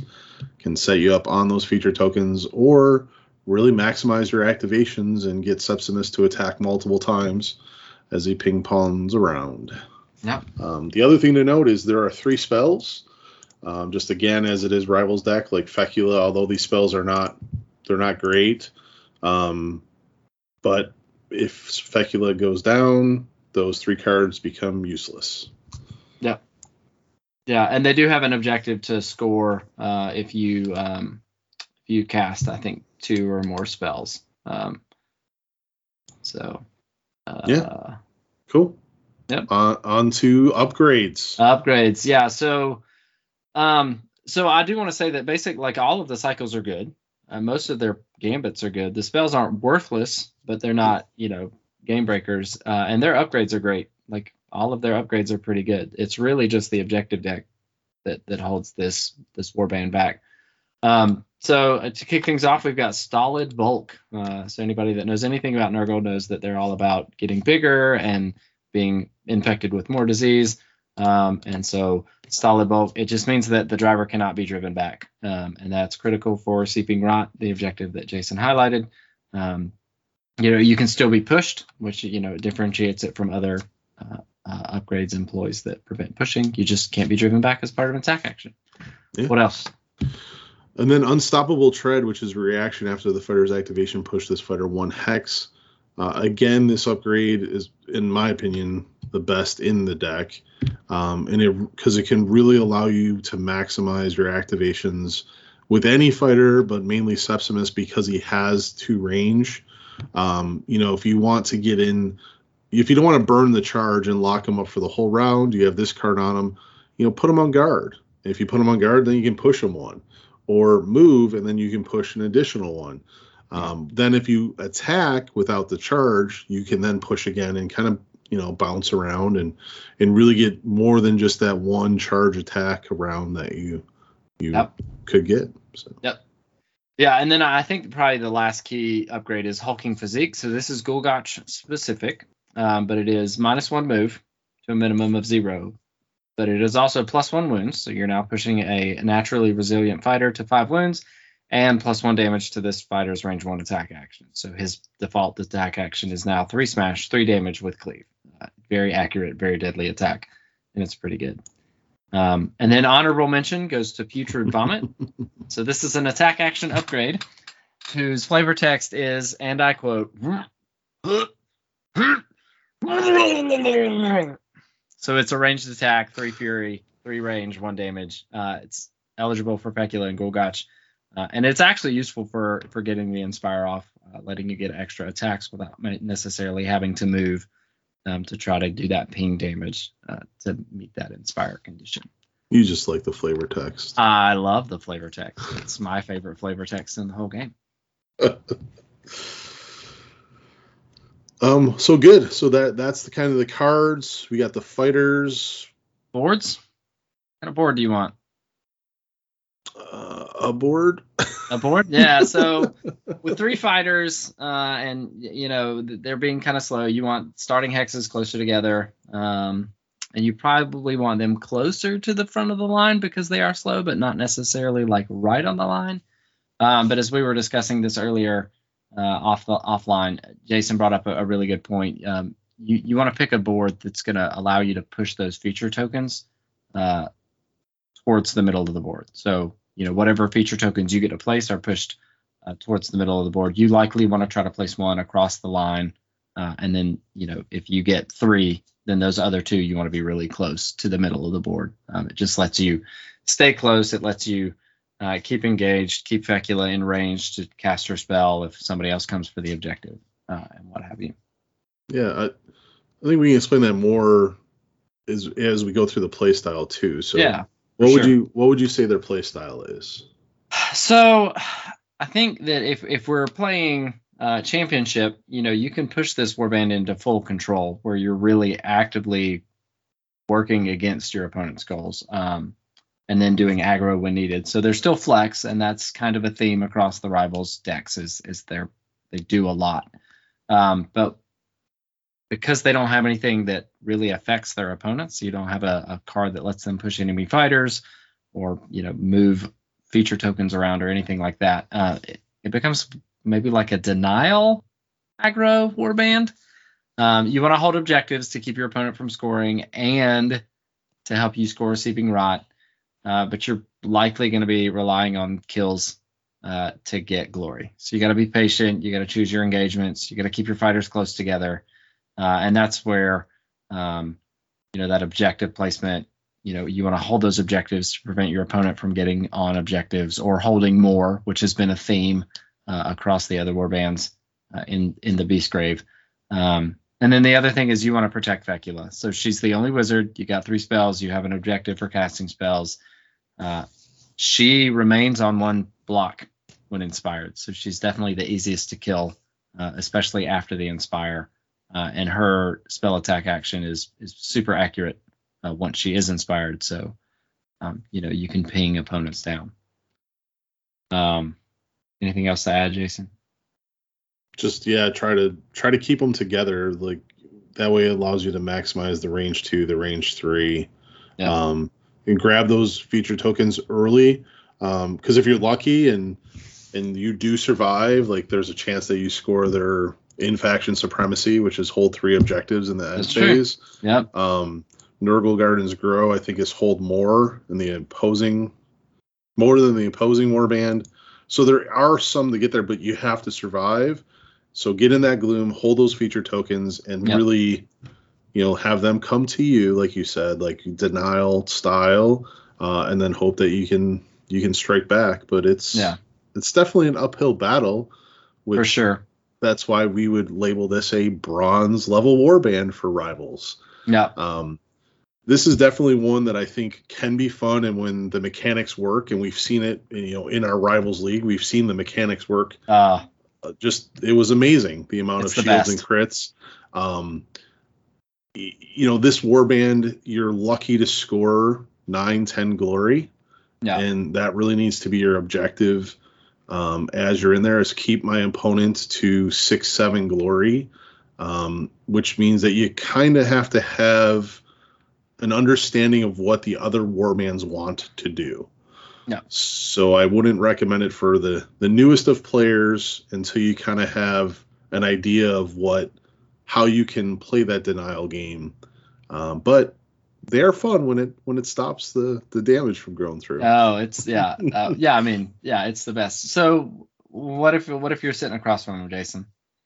Oh, I skipped that, man. It's all right. I wasn't even going to say anything. We're just going to be a natural transition, my friend. Got to call it the flaws. But if I'm sitting across from them, I'm not giving them a target. Like I am going to make them charge me as much as I can. If they get on an objective, do not attack them.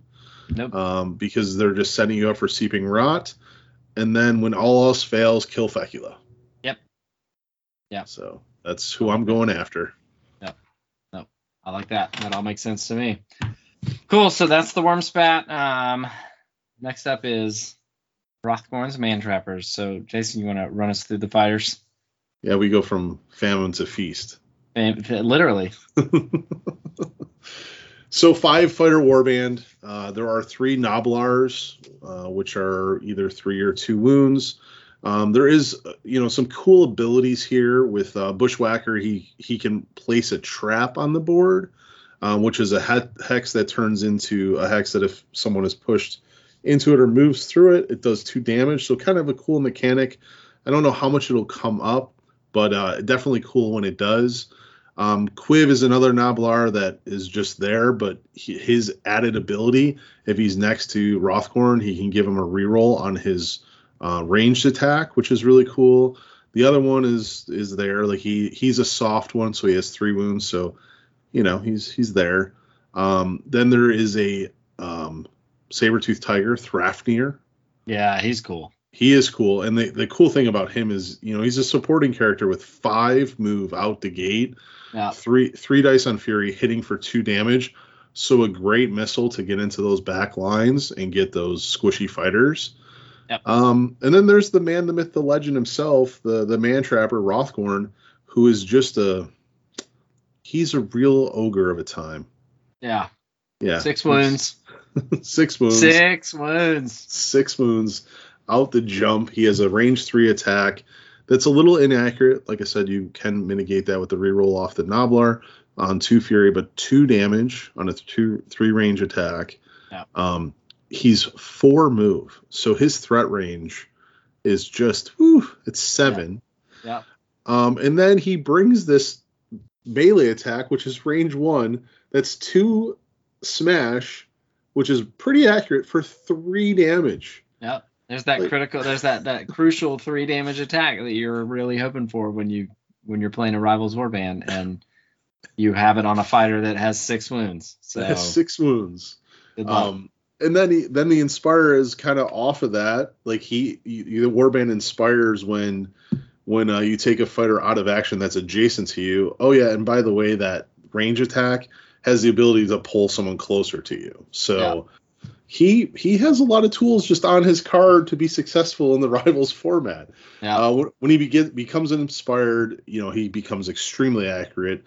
Range is 3 Fury. The melee one, up close one, the hunting knife is 3 smash. Yeah. Like, oh my goodness! And now with his launcher, he can pull you 2 hexes closer. And the rest of the warband gets more move. And he also goes to 2 block. Oh yes, sorry, yes, 2 block. I mean, just that's like the cherry on the sundae. I know. It's an important cherry, though. It is the cherry. Yeah, that's the 2 block is really what's important for him, because as we'll get into the other cards, he probably doesn't need 2 block, but he's got it. Yeah, and Thrafnir gains Cleave on Inspire, and a built-in reroll. And a built-in reroll. The Gnoblars get 2 of them get 2 dodge. The other one just stays what he is. They get plus 1 move, but really doesn't matter. No. Then wait, there's more. So we have a really good fighter. We have a supporting cast member. We have some other guys that do some stuff. But how about those objective cards, Jared? Yeah, so you literally coming from famine into feast. So Wormspat has 3 surges. Most Rivals Warbands in Beastgrave have 5 surges. 5 surges. Hrothgorn gets 8. So you want to talk about the ability to cycle through your deck and score glory in the action phase. Hrothgorn is the one. And so probably the best one, mostly because of the mechanics in Harrow Deep, is Arm of the Everwinter. So this is a surge objective. You score it immediately if a feature token is removed from the battlefield or is flipped by your warband. So all you have to do is put a Gnoblar on a feature token in the back of the battlefield somewhere and flip it over, and you get 1 glory. Delve it. And delve it. The key here is that it doesn't even need to be the objective feature token. It literally it could be the Gloom feature token. You could be the Gloom feature token. Flip it like to Gloom. Yep. It's awesome. Good times. So that one's going to score real easy to kind of get that glory train going. Another one that should be fairly easy for you to score is Unexpected Cutting. Score this immediately after playing a 3rd or subsequent power card in the same phase. So that could be a gambit or an upgrade in the entire action phase. Yep. It's pretty good. And then I think the other one that we wanted to call out was Hunter's Feast. And so this is actually, it's fairly doable, which is shocking for a 2 glory surge objective. Score this immediately when your leader's attack action takes an enemy fighter out of action, and your leader made 1 or more attack actions that took an enemy fighter out of action earlier in this phase. So it's probably not going to happen early game, but it's a nice 2 glory bump that ultimately nets you 4 glory because you've killed 2 fighters. Shoot somebody with the trap launcher, and then run up and smack somebody with your hunting knife. Bada bing, bada boom. You're done. Whole lot of glory. Whole lot of glory. Yep. And then moving into the gambits, just in case you need to have a little boost to your attack actions, Hrothgorn has a restricted just to him, so this gambit is only used on him, but it is Ravenous Fury. Play this after your leader's failed range 1 attack action. He either makes an attack action. So if you do have to charge in, or we're really looking for that inspire, and that 2 smash attack doesn't go off, you can do it again. Yep. Nice. And then if you're looking to add to his mobility, there's Driven Onwards, and this lets you remove a move token from a fighter that has 1 or more move tokens, and it's remove those tokens. So you actually get to remove all move tokens that are on the fighter. So you could, maybe start Hrothgorn in the back of the field, and then you move him up, and then you remove his move tokens after everybody does their positioning, and you can move again and just turret the middle of the battlefield or make a charge or whatever it is that you need to do. Yeah. The card cut requires a little more setup, but the fact that you're going to be focusing more on Hrothgorn, you can really leverage the fact that you can reposition him and then still have the ability to charge or move. Yeah. It's pretty cool. And then I guess we'll throw 1 card to the Noblars. It's a really good card, though. It's Narblar Scramble. Push each friendly Narblar up to 2 hexes. It really helps with positioning of Quiv. It helps with Arm of the Everwinter. Maybe Bushwhacker gets in position to put down the trap. Or maybe you're just pushing your Noblars back even further so the enemy can't get them. So they can huddle in the corner somewhere. Hrothgorn goes to town. Oh, good times, good times. Upgrades. Spoiled for choice here. Yeah, just let me just click on one. Yeah. We'll go through the most oppressive ones that he has. Massive Bulk, plus 2 wounds. That once again has to go on Hrothgorn. But here's a -2 move, plus 2 wound card. And yeah, the -2 move is bad, takes him down to 2 move. But you're up to 8 wounds, and remember, you still have a threat range of 5 with that card on him because of the trap launcher. Yep. Famed Hunter is another good one. It's a reroll. Reroll 1 attack dice in this fighter's attack actions. So that's his range 1 and his range 3 attack actions. Pretty good. Seems good. Yep. Last but not least, Toughen Hide is yet another way to keep him alive, which is -1 damage to attacks that are coming into him. So if you hit him for 3, you're only doing 2. Just again, he is important to the Warband, but in this Rivals deck alone, he has plus 2 wounds, so 8, -1 damage, which means that most people are going to have to hit him 4 times. Yeah. And then there is a gambit that we didn't talk about that allows him to heal. So if he kills somebody, he can heal 1 or heal 2. You're really going to have some longevity out of the Man Trapper. Yep. Oh, for sure. Yeah. Thoughts on boards, Jason? Anything that I can hide my Noblars in back. Yep. So I want like 3 that are really towards the back of the board. And then puts, that single fighter up front. And I'm probably going to stay away from lethals, although I could definitely use it, to kill things by pushing them and pulling them. I think in the Rivals format, it's just better to really leverage into my 6 wounds and not give my opponent any kind of opportunity to take a pip of damage off of me. Yeah. Yeah, I agree. But how are we going to get around him? So if I sit down at the table and you're that person that's playing Man Trapper, what should I do? Kill the Noblars. But you put them in the back. So what do I do? So if you can't kill the Noblars, you basically just try if you can score things passively that are going to prevent him from engaging you or make him commit early. You can go that route. The other option is you just hit him as hard as you can, as early as you can. You probably want to send a Resilient fighter first, so that he can't inspire because he's sitting next to you and taking you out with that delicious 2 smash 3 damage attack. But yeah, it'll be. There's not a lot that you can do to stop him scoring his passive stuff. You're going to have to mitigate how much damage he does to your warband.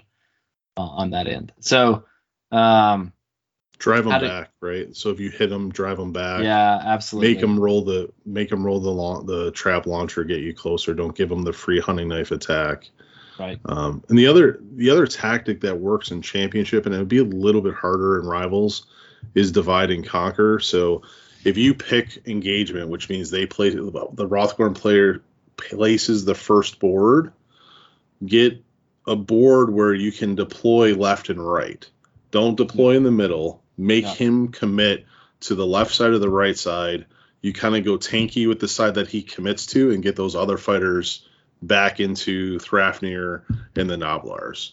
You don't give them your whole warband to beat up on. No, that's a good call. Yep. What's his play style? Aggro all day with a lot of easy scores. Yeah, and Noblars in the back. Yeah, Noblars in the back. So what are we going to rate him, Jason? He is. I mean, I don't. What is a form of metal like? Platinum? Raw iron? No, raw iron. I think he's raw iron. Coal, just coal. Not even. Yeah. There's no metal components in there. Just pure carbon.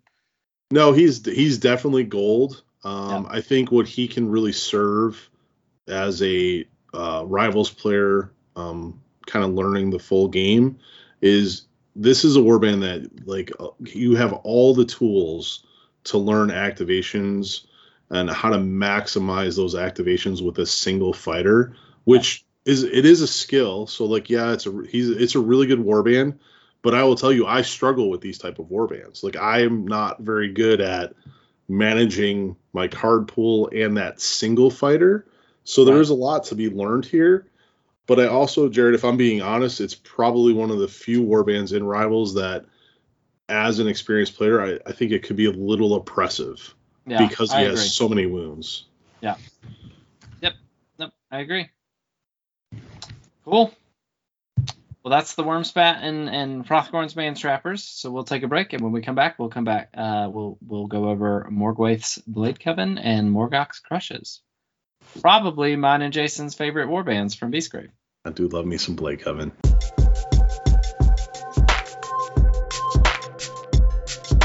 All right, and we're back, and we are going to cover the final two warbands of the Beastgrave season.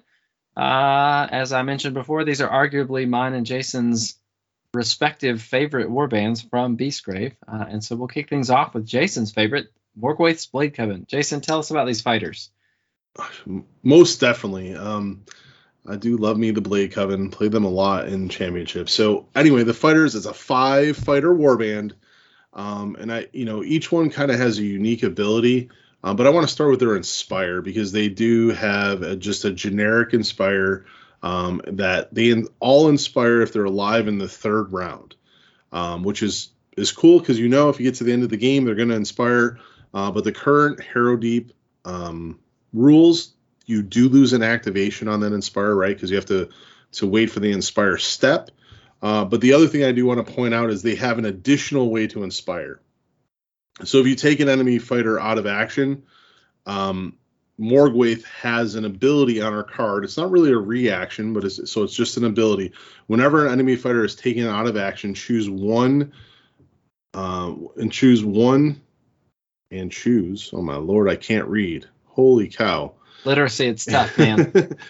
Taken out of action, choose and inspire one friendly fighter.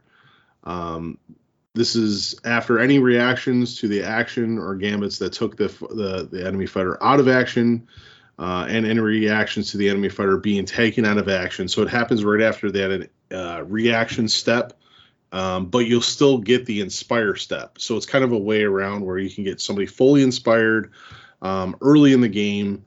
A very cool mechanic. And you're probably going to inspire Morgwaith herself right away. At least, she makes a good case for it because she is a very accurate fighter. She has 2 dodge. She's 4 wounds. But when she's inspired, she goes to 3 damage and has cleave and has 5 move. So that's a total threat range of 7. If she becomes inspired, and she can really do some heavy lifting for the warband. After that, the second fighter that I think I would inspire would be Kyrie, the snake lady. She has a great bow attack, range 4, and she starts at move 5 on 2 dodge. A little soft at 3 wounds, but with that 9/9 range threat, definitely can get some work done. And the reason you want her inspired is because she has a secondary attack, which is her sacrificial knife, that goes to 3 fury on 2 damage or 4/2 damage when she's inspired. Yeah. So like her being inspired, but you could also make a case for my favorite fighter in the Warpan, and that's Camus, or the Whip Lady. She is a really cool, unique fighter. Range 4, only 2 wounds, which is real squishy. But her attack is the whip is 3 fury, 2 damage, but it has combo, and we haven't seen combo in the Rivals format. And I don't think to date this is the only warband that uses combo if you're playing a Rivals deck. So you do that, you go and you hit for 2 on a pretty accurate attack, and then with that combo, she can remake a reaction with her bladed buckler that could do an additional damage on a smash. If she's inspired, that bladed buckler goes to 2 damage. So if she was inspired and you hit both attacks, that's 4 damage, basically through 1 activation, which is phenomenal. She also goes to 2 dodge, so if you get her on a Gloom Hex, she's pretty survivable from a defense standpoint. Yep. The last 2 fighters, you have Kyrsa and Lethir. They're very much the similar fighters. They're kind of the least active of them. Kyrsa does have built-in Grievous, so +1 damage on a crit. And then Lethira, once she's inspired, she can do double damage, so that if you roll 2 successes in your attack action, the damage that the attack is done with is done twice. So kind of cool, but she's probably the dangle bro of the bunch. The other thing, I think I did note that 3 2-wound fighters, which make them very squishy. Yeah, no, that's very true. Oh, cool. Favorite objectives we're looking out for. So probably Swift Sacrifice. Yeah. So score this immediately when a friendly leader or Kire makes a range 1 or 2 attack action that takes an enemy fighter out of action. So this is nice. You could send in Kyrsa or Lethir to do 1 damage to a 3-wound fighter and then follow up with Morgwaith to get those last 2 wounds off. Still keeping Morgwaith relatively safe. So that one's a good one. Yeah, and then Torturous Death is another surge. Keynote 5 surge objectives in this deck, so we're back to the standard. Yep. But Torturous Death, score this immediately if your Warband makes a 3rd or subsequent attack action that targets the same enemy fighter in this phase. It is the same enemy fighter, but you have that wonderful bow attack that's range 4, so we might be able to plink away 1 or 2. And then Camus could just give you 2 attacks just with her 1 activation with the whip. You're running in on a Fecula, bam, yep. And they don't have to be successful. They just have to be attack actions. So key point there, doesn't have to be successful. Yeah, no, that's a good point. And then what do we have? The Devoted Disciple. Yeah, a little cheeky fun here. Yeah. So score this in an end phase if 1 or more surviving friendly fighters have 1 or more wound tokens. So just grab a board with Lethal Hex and run Lethir through it, and then back to the back of the board. 1 glory. 1 glory. Keep her safe. Get that 1 glory. Does limit you on board selection, but hey, when you're playing with an objective deck that probably isn't going to go off all that well, we'll give it to you. Yeah. All right, Gambits. I'm not going to make you say this one. Catechism of Murder. Why not? Yeah, literacy is hard, Jason. It is. So this is a Gambit ploy. Choose 1 friendly fighter. That fighter is inspired. It is restricted to Morgwaith, so if Morgwaith is dead, you cannot do this. But you basically get to inspire. You get to bypass the inspire conditions / 3rd round restriction for the inspire, which can be really nice. Jason, who do you inspire first? Either Morgwaith or Whip Lady. Okay, yeah. So for the accurate whip, in combo or Morgwaith because she gives 3 damage. That makes sense. Yeah, and if it's like, let's say it's second round, I'm probably going to go Kyrie because I've probably done damage to someone in Perfect Kill. I'm not sorry, not Perfect Kill. Swift Sacrifice. If I haven't scored that yet, now Kyrie can score that for me. Sure. But out the jump, Morgwaith 1, and then Whip Lady 2. Gotcha. All right, other gambits. Fanatical Faith allows you, so we said that with the 3-2 fighters, the warband's really squishy. It's a glass hammer. So Fanatical Faith allows you to be aggressive and kind of protect the fighter, especially on that last activation of the round. You're able to charge in if your opponent has, an activation to kind of counter with. This is the first time a friendly fighter would be dealt damage, but dealt any amount of damage in the next activation, that fighter is dealt 1 damage instead. So it can really help keep somebody alive. Yeah, and it's nice because you can play it like after you watch what your opponent's setting up. So let's say they're tooling somebody up to do 4 damage to Morgwaith. Be like, actually, she's just going to take 1. Thanks. So it's good. It's good. I like it. Zealot's Rage. Zealot's Rage. This is a reaction. Play this after a friendly fighter's attack action that fails. That fighter makes an attack action. So why is that wording important, Jason? I don't know. Maybe it's because you can then attack again with the whip from Camus. So perfect scenario is you run in, you hit with the whip, you do 2 damage. You go Bladed Buckler and it fails. You play the Zealot's Rage.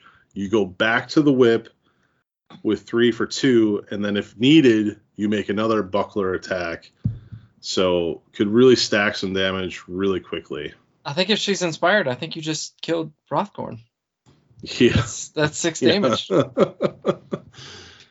Yeah, and the nice thing is that the buckled blade or Bladed buckler does not have to be to the same target, so you can really start, stacking. Yeah, I like it. All right, what's the honorable mention here, Jason? Yeah, my honorable mention, because everyone should know that my favorite part of the game is rolling crits. And it's a Carve a Ruin reaction. Play this during a friendly fighter's range 1 or 2 attack action that succeeds before dealing damage. If there was a crit in the attack roll, gain 1 spent glory. That's right. Don't even have to kill him. Just give me does some. Does have to be successful. Does have to be successful. Yes. Yep. All right. Upgrades. This is the tough one. So I think, probably the best of the bunch is Rune of Slaughter. Also one of my favorite because it is +1 damage in range 1 or 2 attack actions for each crit in the attack roll. So nice. Yeah, but it's still crits, and although I'll roll 5 crits on 4 dice, most people don't do that. No. So. It is your special talent. It's a good one to have. And then I think another good upgrade is Death Dancer. So this is like the one that we saw in the Wormspat reaction. After this fighter's attack action, not during a super action, push this fighter 1 hex. It's really good for Morgwaith or for Kirei, or even Camus, really. You've got ranged attacks. You don't have to be adjacent to somebody. So you can make your attack action and then push to get into a different position, better position, whatever the case is. Just can't do it after a charge. Yeah, and then the last one I'd go with is High Oracle Butcher, which is on Kirei, where she gets an additional glory point for taking an adjacent enemy fighter out of action. It's a little bit of a stretch, but it is cool that there is a card that gives you extra glory. No, and it's good. It would be useful to have. Boards. With boards, you have to leverage into their movement. So I'm going to pick something that I can deploy, mid board to backboard. We had talked about the lethal hex. If that's a strategy that you want to employ, you're going to have to make sure that you pick one of those. Yeah. But I want to choose the engagements. So I'm going to pick a board that, I can reach out and touch the opponent with my movement, but they can't get into my 2 wound fighters. Yeah, that makes sense. Or Morgwaith. Yeah. So play style, we're thinking, what do we say? Thoughtful aggro? Yes, that is what we use. Thoughtful aggro. This is not a warband. They are a glass cannon. So whatever you send in has to do its job because it's probably going to die. Yep. And if you get really aggressive with Morgwaith and you lose her early, it's going to be an uphill battle. Yeah. You won't be able to inspire until 3rd round. Yeah. So, when we sit down and play, Jared, what are you doing to counter me with when I have Blade Coven? Yeah, so you just mentioned this. If you can kill Morgwaith early, that's a big deal because it prevents the Inspire, either from the Gambit or for them taking somebody out of action, which is a big deal. The other option is that you just farm glory from the 3 2-wound fighters that are on 1 dodge when they're not inspired. They have to be aggro, so you can really just kind of let them come to you, and then just focus down whatever they send in to charge. Give them terrible options for attacks. Put your 4-wound fighter out in front to tank, an attack or 2, and then away and let your other fighters do their business. And that's when Kama says, "No, not today." And not today. I'm just going to all crits, and you're dead. Yep. On her bow. Yeah. So I know you say this with trepidation, but what do we rate them? I was hoping that you were going to answer this. This question. I'll answer, and it makes me sad too. But I think we have to call them a bronze. Yeah. They're a ton of fun to play. The fighters are not bad. They really need to be inspired to be really good. Having 3 2-wound fighters in a 5-fighter warband hurts. And their deck really, both their objective deck and their power deck is just, it's below average. And it hurts. It just means they don't play the way that you want them to. So they're a ton of fun to play though. Like just running around, you're super fast, you have really accurate attacks, you're just not doing a lot of damage. And that can make things difficult. And their deck it's not balanced. It doesn't, you're either needing to be on objectives or you need to be killing things, or some mystically doing both. So killing things while on an objective, which is even harder in Heraldry because put a fighter on it, delve it, and then get that fighter off of it so another fighter can charge on it and do an attack or whatever. No. I mean, they're a good bronze, but I think they're still a bronze. I mean, there is, and I just read this. I didn't even know this card. Just goes to show how much the game has changed. But proof of devotion, it's a 3rd end phase scorer. But if I hold all the enemy, or if I killed everyone, I'd get it, which is highly unlikely. But if my warband holds all objectives in enemy territory, it's worth 3 glory. So maybe everything is still Gloomhex, and I come in and, with the last second, flip 1 and score 3. But to your point, the objectives work against each other. Yeah. So. Yeah, they have one where one fighter, only one friendly fighter can hold an objective, and then they have another one where 3 friendly fighters need to hold objectives. Those are both cards in their deck. It's literally lined up against each other. All right, so we covered Jason's favorite. Now it's my turn. My favorite Beastgrave warband, Morgoth's Crushes. So this is the 4th elite warband in Beastgrave. So we had the Condemners, we had Rippas, we had Wormspat, and now we've got Morgoth's Crushes. Fun fact, these are Auric Brutes. They have 5 wounds each, and 2 of the fighters start with 3 damage. Morgoth is 2 smash with 3 damage. Ardskull is 2 fury with 3 damage, so not very accurate. And then you've got the young thug who's on 3 fury with 2 damage. So good fighters. They're 3 moves, so they're a little bit on the slow side, and they're 1 block. They have a unique mechanic called Wog Counter. So you place a Wog Counter anytime you do an attack action, or you play a Gambit, or meet some other condition that can happen from upgrades to place Wog Counters, and you inspire when you have 2 Wog Counters. Yes, Jason. Yeah. Question. yeah, just raise my hand, ask the question. But I want to point this out because this episode is meant for the newer Rivals players, and it was brought up in our Discord where a newer player to the game didn't have a counter for Yep. something that was Oh, in yeah. the game, and they thought they couldn't play with that. Like I think it was hunger, Yeah. and And then primacy. and primacy token. So just like I guess because it hasn't come up with an actual where it's referring to a counter, Yeah, like that's this true. is just a token. Yeah. Like you could use anything. You use pennies to Yeah. represent the WoW counters, right? I mean, if you're listening to this podcast and you're playing Warhammer Underworlds, it's likely that you're either an RPG player or a Magic player or a Warhammer tabletop battle game player of some kind. You're going to have some kind of dice, whether that's a D20 to count your health in Magic. You've got D6s if you play Games Workshop games. You've got all manner of dice if you're an RPG player. So just pop a dice on there. A 1 is 1 counter, a 2 is you have 2 counters. That way you're not putting your hands all over that grubby money coins that nobody has. But yeah, come up. I mean, tear up a piece of paper to make counters if you have to. I mean, easy peasy. Everybody's got a receipt sitting in their wallet right now. Just tear pieces of paper off that to make your counters. Don't let not owning branded counters prevent you from playing what you want to play. Yeah, good point, Jason. Yeah, so the Inspire condition, they have 2 WOG counters. Morgott goes from 2 Smash to 3 Fury, but he gets a reroll. Ardskull goes from 2 Fury to 3 Fury, but he also gets a 2 Fury, 2 damage scything attack.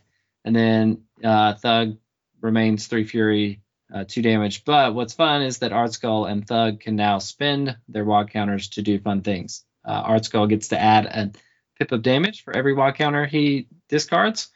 And Thug gets to add a 1 dice to his attack actions for every WOG counter he discards. So either do more damage or get more accurate depending on what you need. The other thing that is of note is that Morgok has an on fighter card action. You remove 1 WOG counter from this card, and then push each friendly fighter up to 2 hexes. That includes himself. So you spend 1 WOG counter, and you get to push all 3 of your fighters 2 hexes for 1 activation. And that's huge for positioning, getting things set up, moving your fighters into the enemy to smash them, because that's what they want to do. So objectives. Smash them. Yeah, and it's funny because that is pretty aggressive warband. We'll talk about that soon. But two of the objectives that I called out have nothing to do with attacking. So now what is surge objective? It's 1 glory for holding 2 objectives after an activation, and then God at Boss is a surge objective. It's 1 glory for holding 1 objective in enemy territory. So nothing to do with attacking, nothing to do with anything else that these fighters are built to do, but it's some nice passive glory that isn't reliant on dice that your opponent cannot necessarily do a lot to stop. But yeah, just these 2 objectives are put in a little bit of check with Harrow Deep, right? Because you got to move on to the feature token, and then wait till the next activation after you've delved it to score it. So it might take you 1 or 2 activations, like maybe you hide in the gloom to be a little more resilient, and then flip it going into your turn, or maybe you just risk it for the biscuit and do it. So a little bit slower, but still very obtainable surges. And then I think the 3rd objective would be the Propa Rumble. Score this in end phase if 4 or more fighters are out of action or have wound tokens. Key thing here is 4 of any fighters, including yourself. Yeah, and with 5 wounds, it's likely that you will probably get damaged and not taken out in a single attack. So this is something that you could score pretty easily, and they're accurate. They do good damage, so you'll either be damaging or taking out your enemy fighters as well. So on to the Gambits. The Gambits, Jason's least favorite card in this deck. No, you're not saying it. Mm-hmm. So Berserk Fortitude. This card came to bite Jason a couple times. It's a reaction. Play this during an attack action that targets a friendly fighter before the deal damage step, so you know whether it's successful or not. Remove any number of wall counters from that fighter's card. The attack action has -1 damage for each counter removed. So it's nice. It's a reaction, so it's not telegraphed. But especially if you're playing in the championship format, you have to look at the fighter that you're targeting and look at the number of wall counters that they have on their card and be like, okay, if they have this card, am I going to do enough damage to take this fighter out, or am I just going to hit this wall and bounce right off? Yeah, and that the key point is it's not telegraphed. So even if you're not playing this warband, it is definitely one of those cards that you have to be mindful of as you kind of set up your attacks, that they can mitigate some damage, especially mid game when they have 2 or 3 counters on their fighters. Yeah, and then so the next card that we want to cover combos right into that. It's Brutal Reprisal. So reaction, play this during an attack action that targets a friendly fighter and succeeds before the drive back step. The friendly fighter cannot be driven back and makes an attack action that must target the attacker. So not only did you not kill me after spending a bunch of resources, but I'm also going to get a free attack against you, and you're not driving me back. So yes, the key with that just for the newer players too is that attack does not generate a WOG counter. Correct. It is not made in your activation. That is correct. Yes, you only earn WOG counters for making attack actions during that fighter's activation. Yep. We'd be remiss if we didn't highlight a push card. Yeah, I really forgot what one. So that we're going with Cunning Brutality.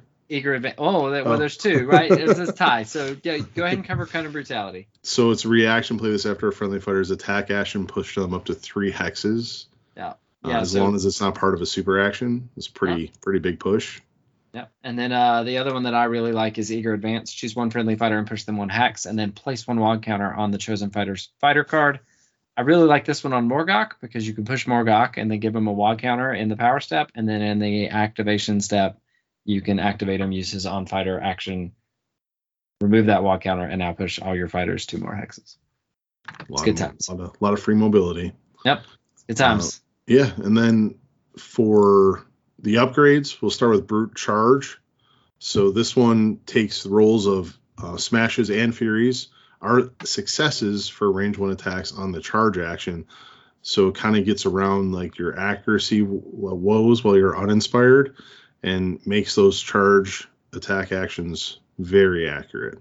Yeah, it's a good one. And then we've got Inure to Pain. So Jason's probably second least favorite card in this deck.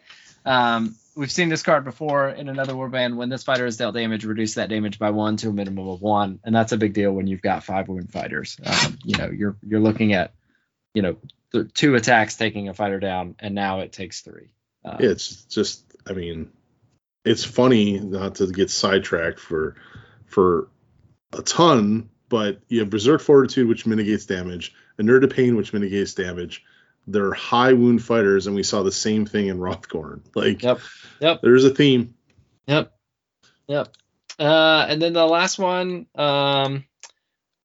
is Vengeful Glare. So this is reaction after an attack action that targeted this fighter. Place 1 WOG counter on this fighter's fighter card, so it doesn't have to succeed, and it gives you a way to earn WOG counters during your opponent's activation phase, which can be nice because then you can hit that Inspire step before your activation, maybe be inspired before you make your attack.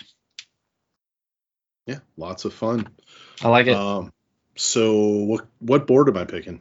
Anyone that gives you 3 right in your opponent's face.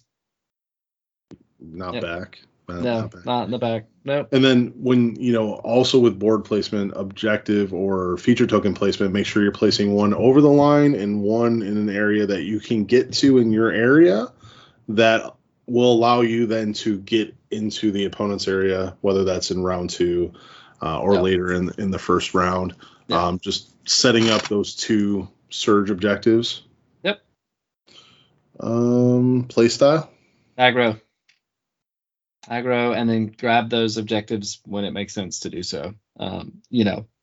If you kill all of your opponent's fighters, then they're probably not going to score their objectives anyway. So those that 2 glory for now what and got it boss probably won't matter. Yeah. Yep. And now, because it is Rivals format, I'm gonna play these guys Yeah, you are. To try them out. How are you going to dismantle me? What are you going to do?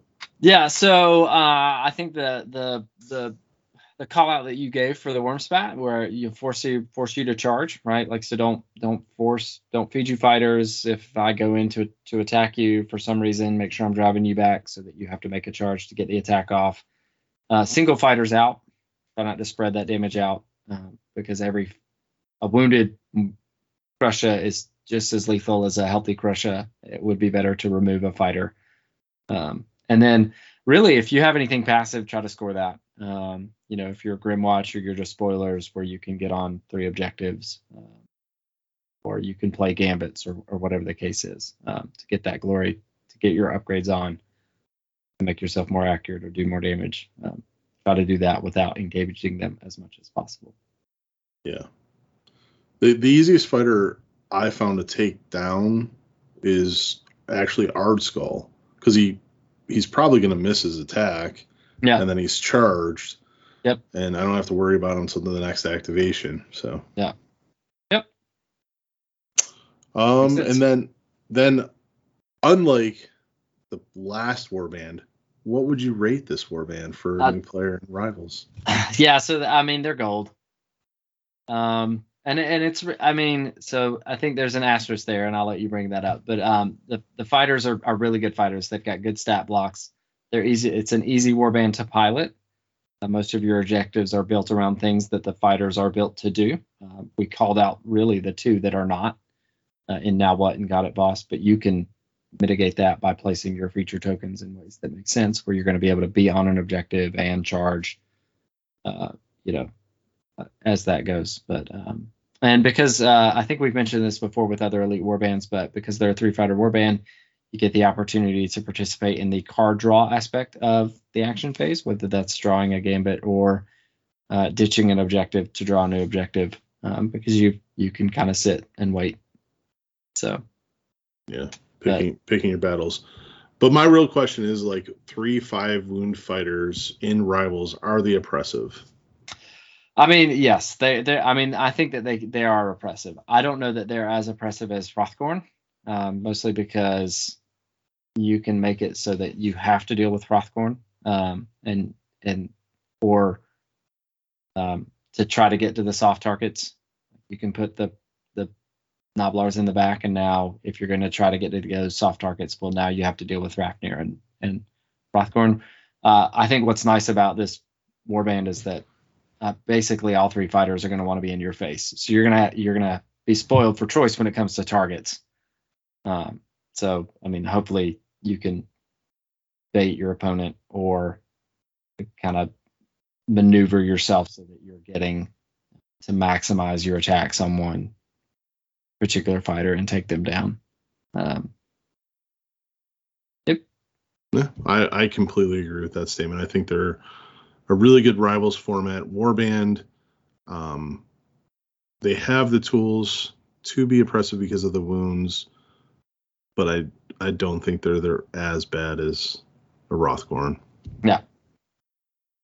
Yep. Yeah, that's it. Wow, we covered all of Beastgrave. Cool. All Beastgrave. Why don't we take a break and come out and close out? Yep, that sounds good.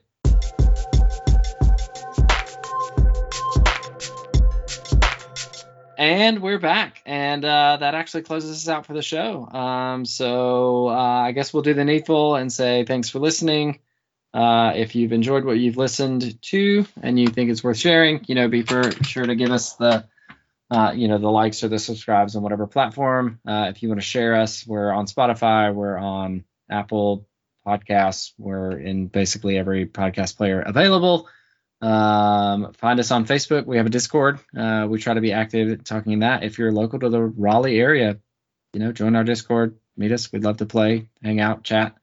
But this has been a lot of fun to do, and we hope that this is a document that is going to be valuable, throughout the life of Warhammer Underworlds, as the Rivals format kind of comes into the fore as the best way to get new players into the game. So Jason, you want to add anything? Yeah, just, I don't often ask for feedback, but this has been fun for us. And we know for the veteran players, there's probably a lot of rehashed content, in the past, whatever this episode is, hour, 2 hours. But I would really like the feedback. Like, does the community find this helpful? Like, are you a new player just getting into the game? What did you think? Please let us know, because we plan on doing a whole nother season and then, getting caught up to the current stuff. And I really enjoyed it. Like, I've really enjoyed Rivals. Shout out to our little Rivals League that we got going on.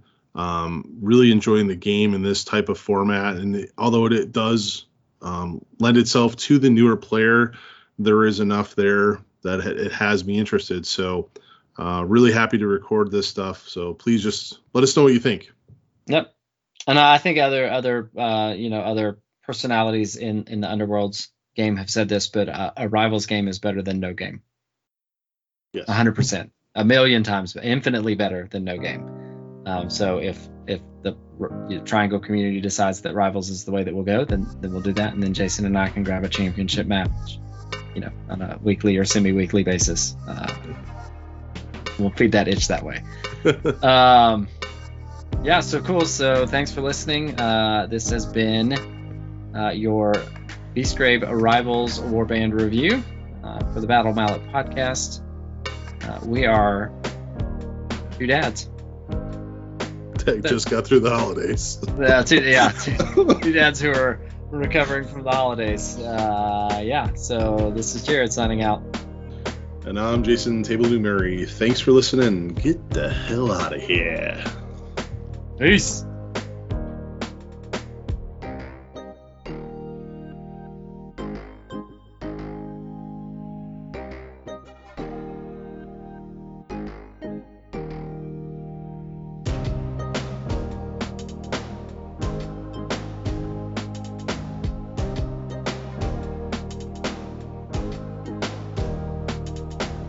The Battle Mallet podcast is protected under the Creative Commons license. If you have further questions as to its use, you can find more information via links on podcast.battle-mallet.com. Music by Anno Domini Beats.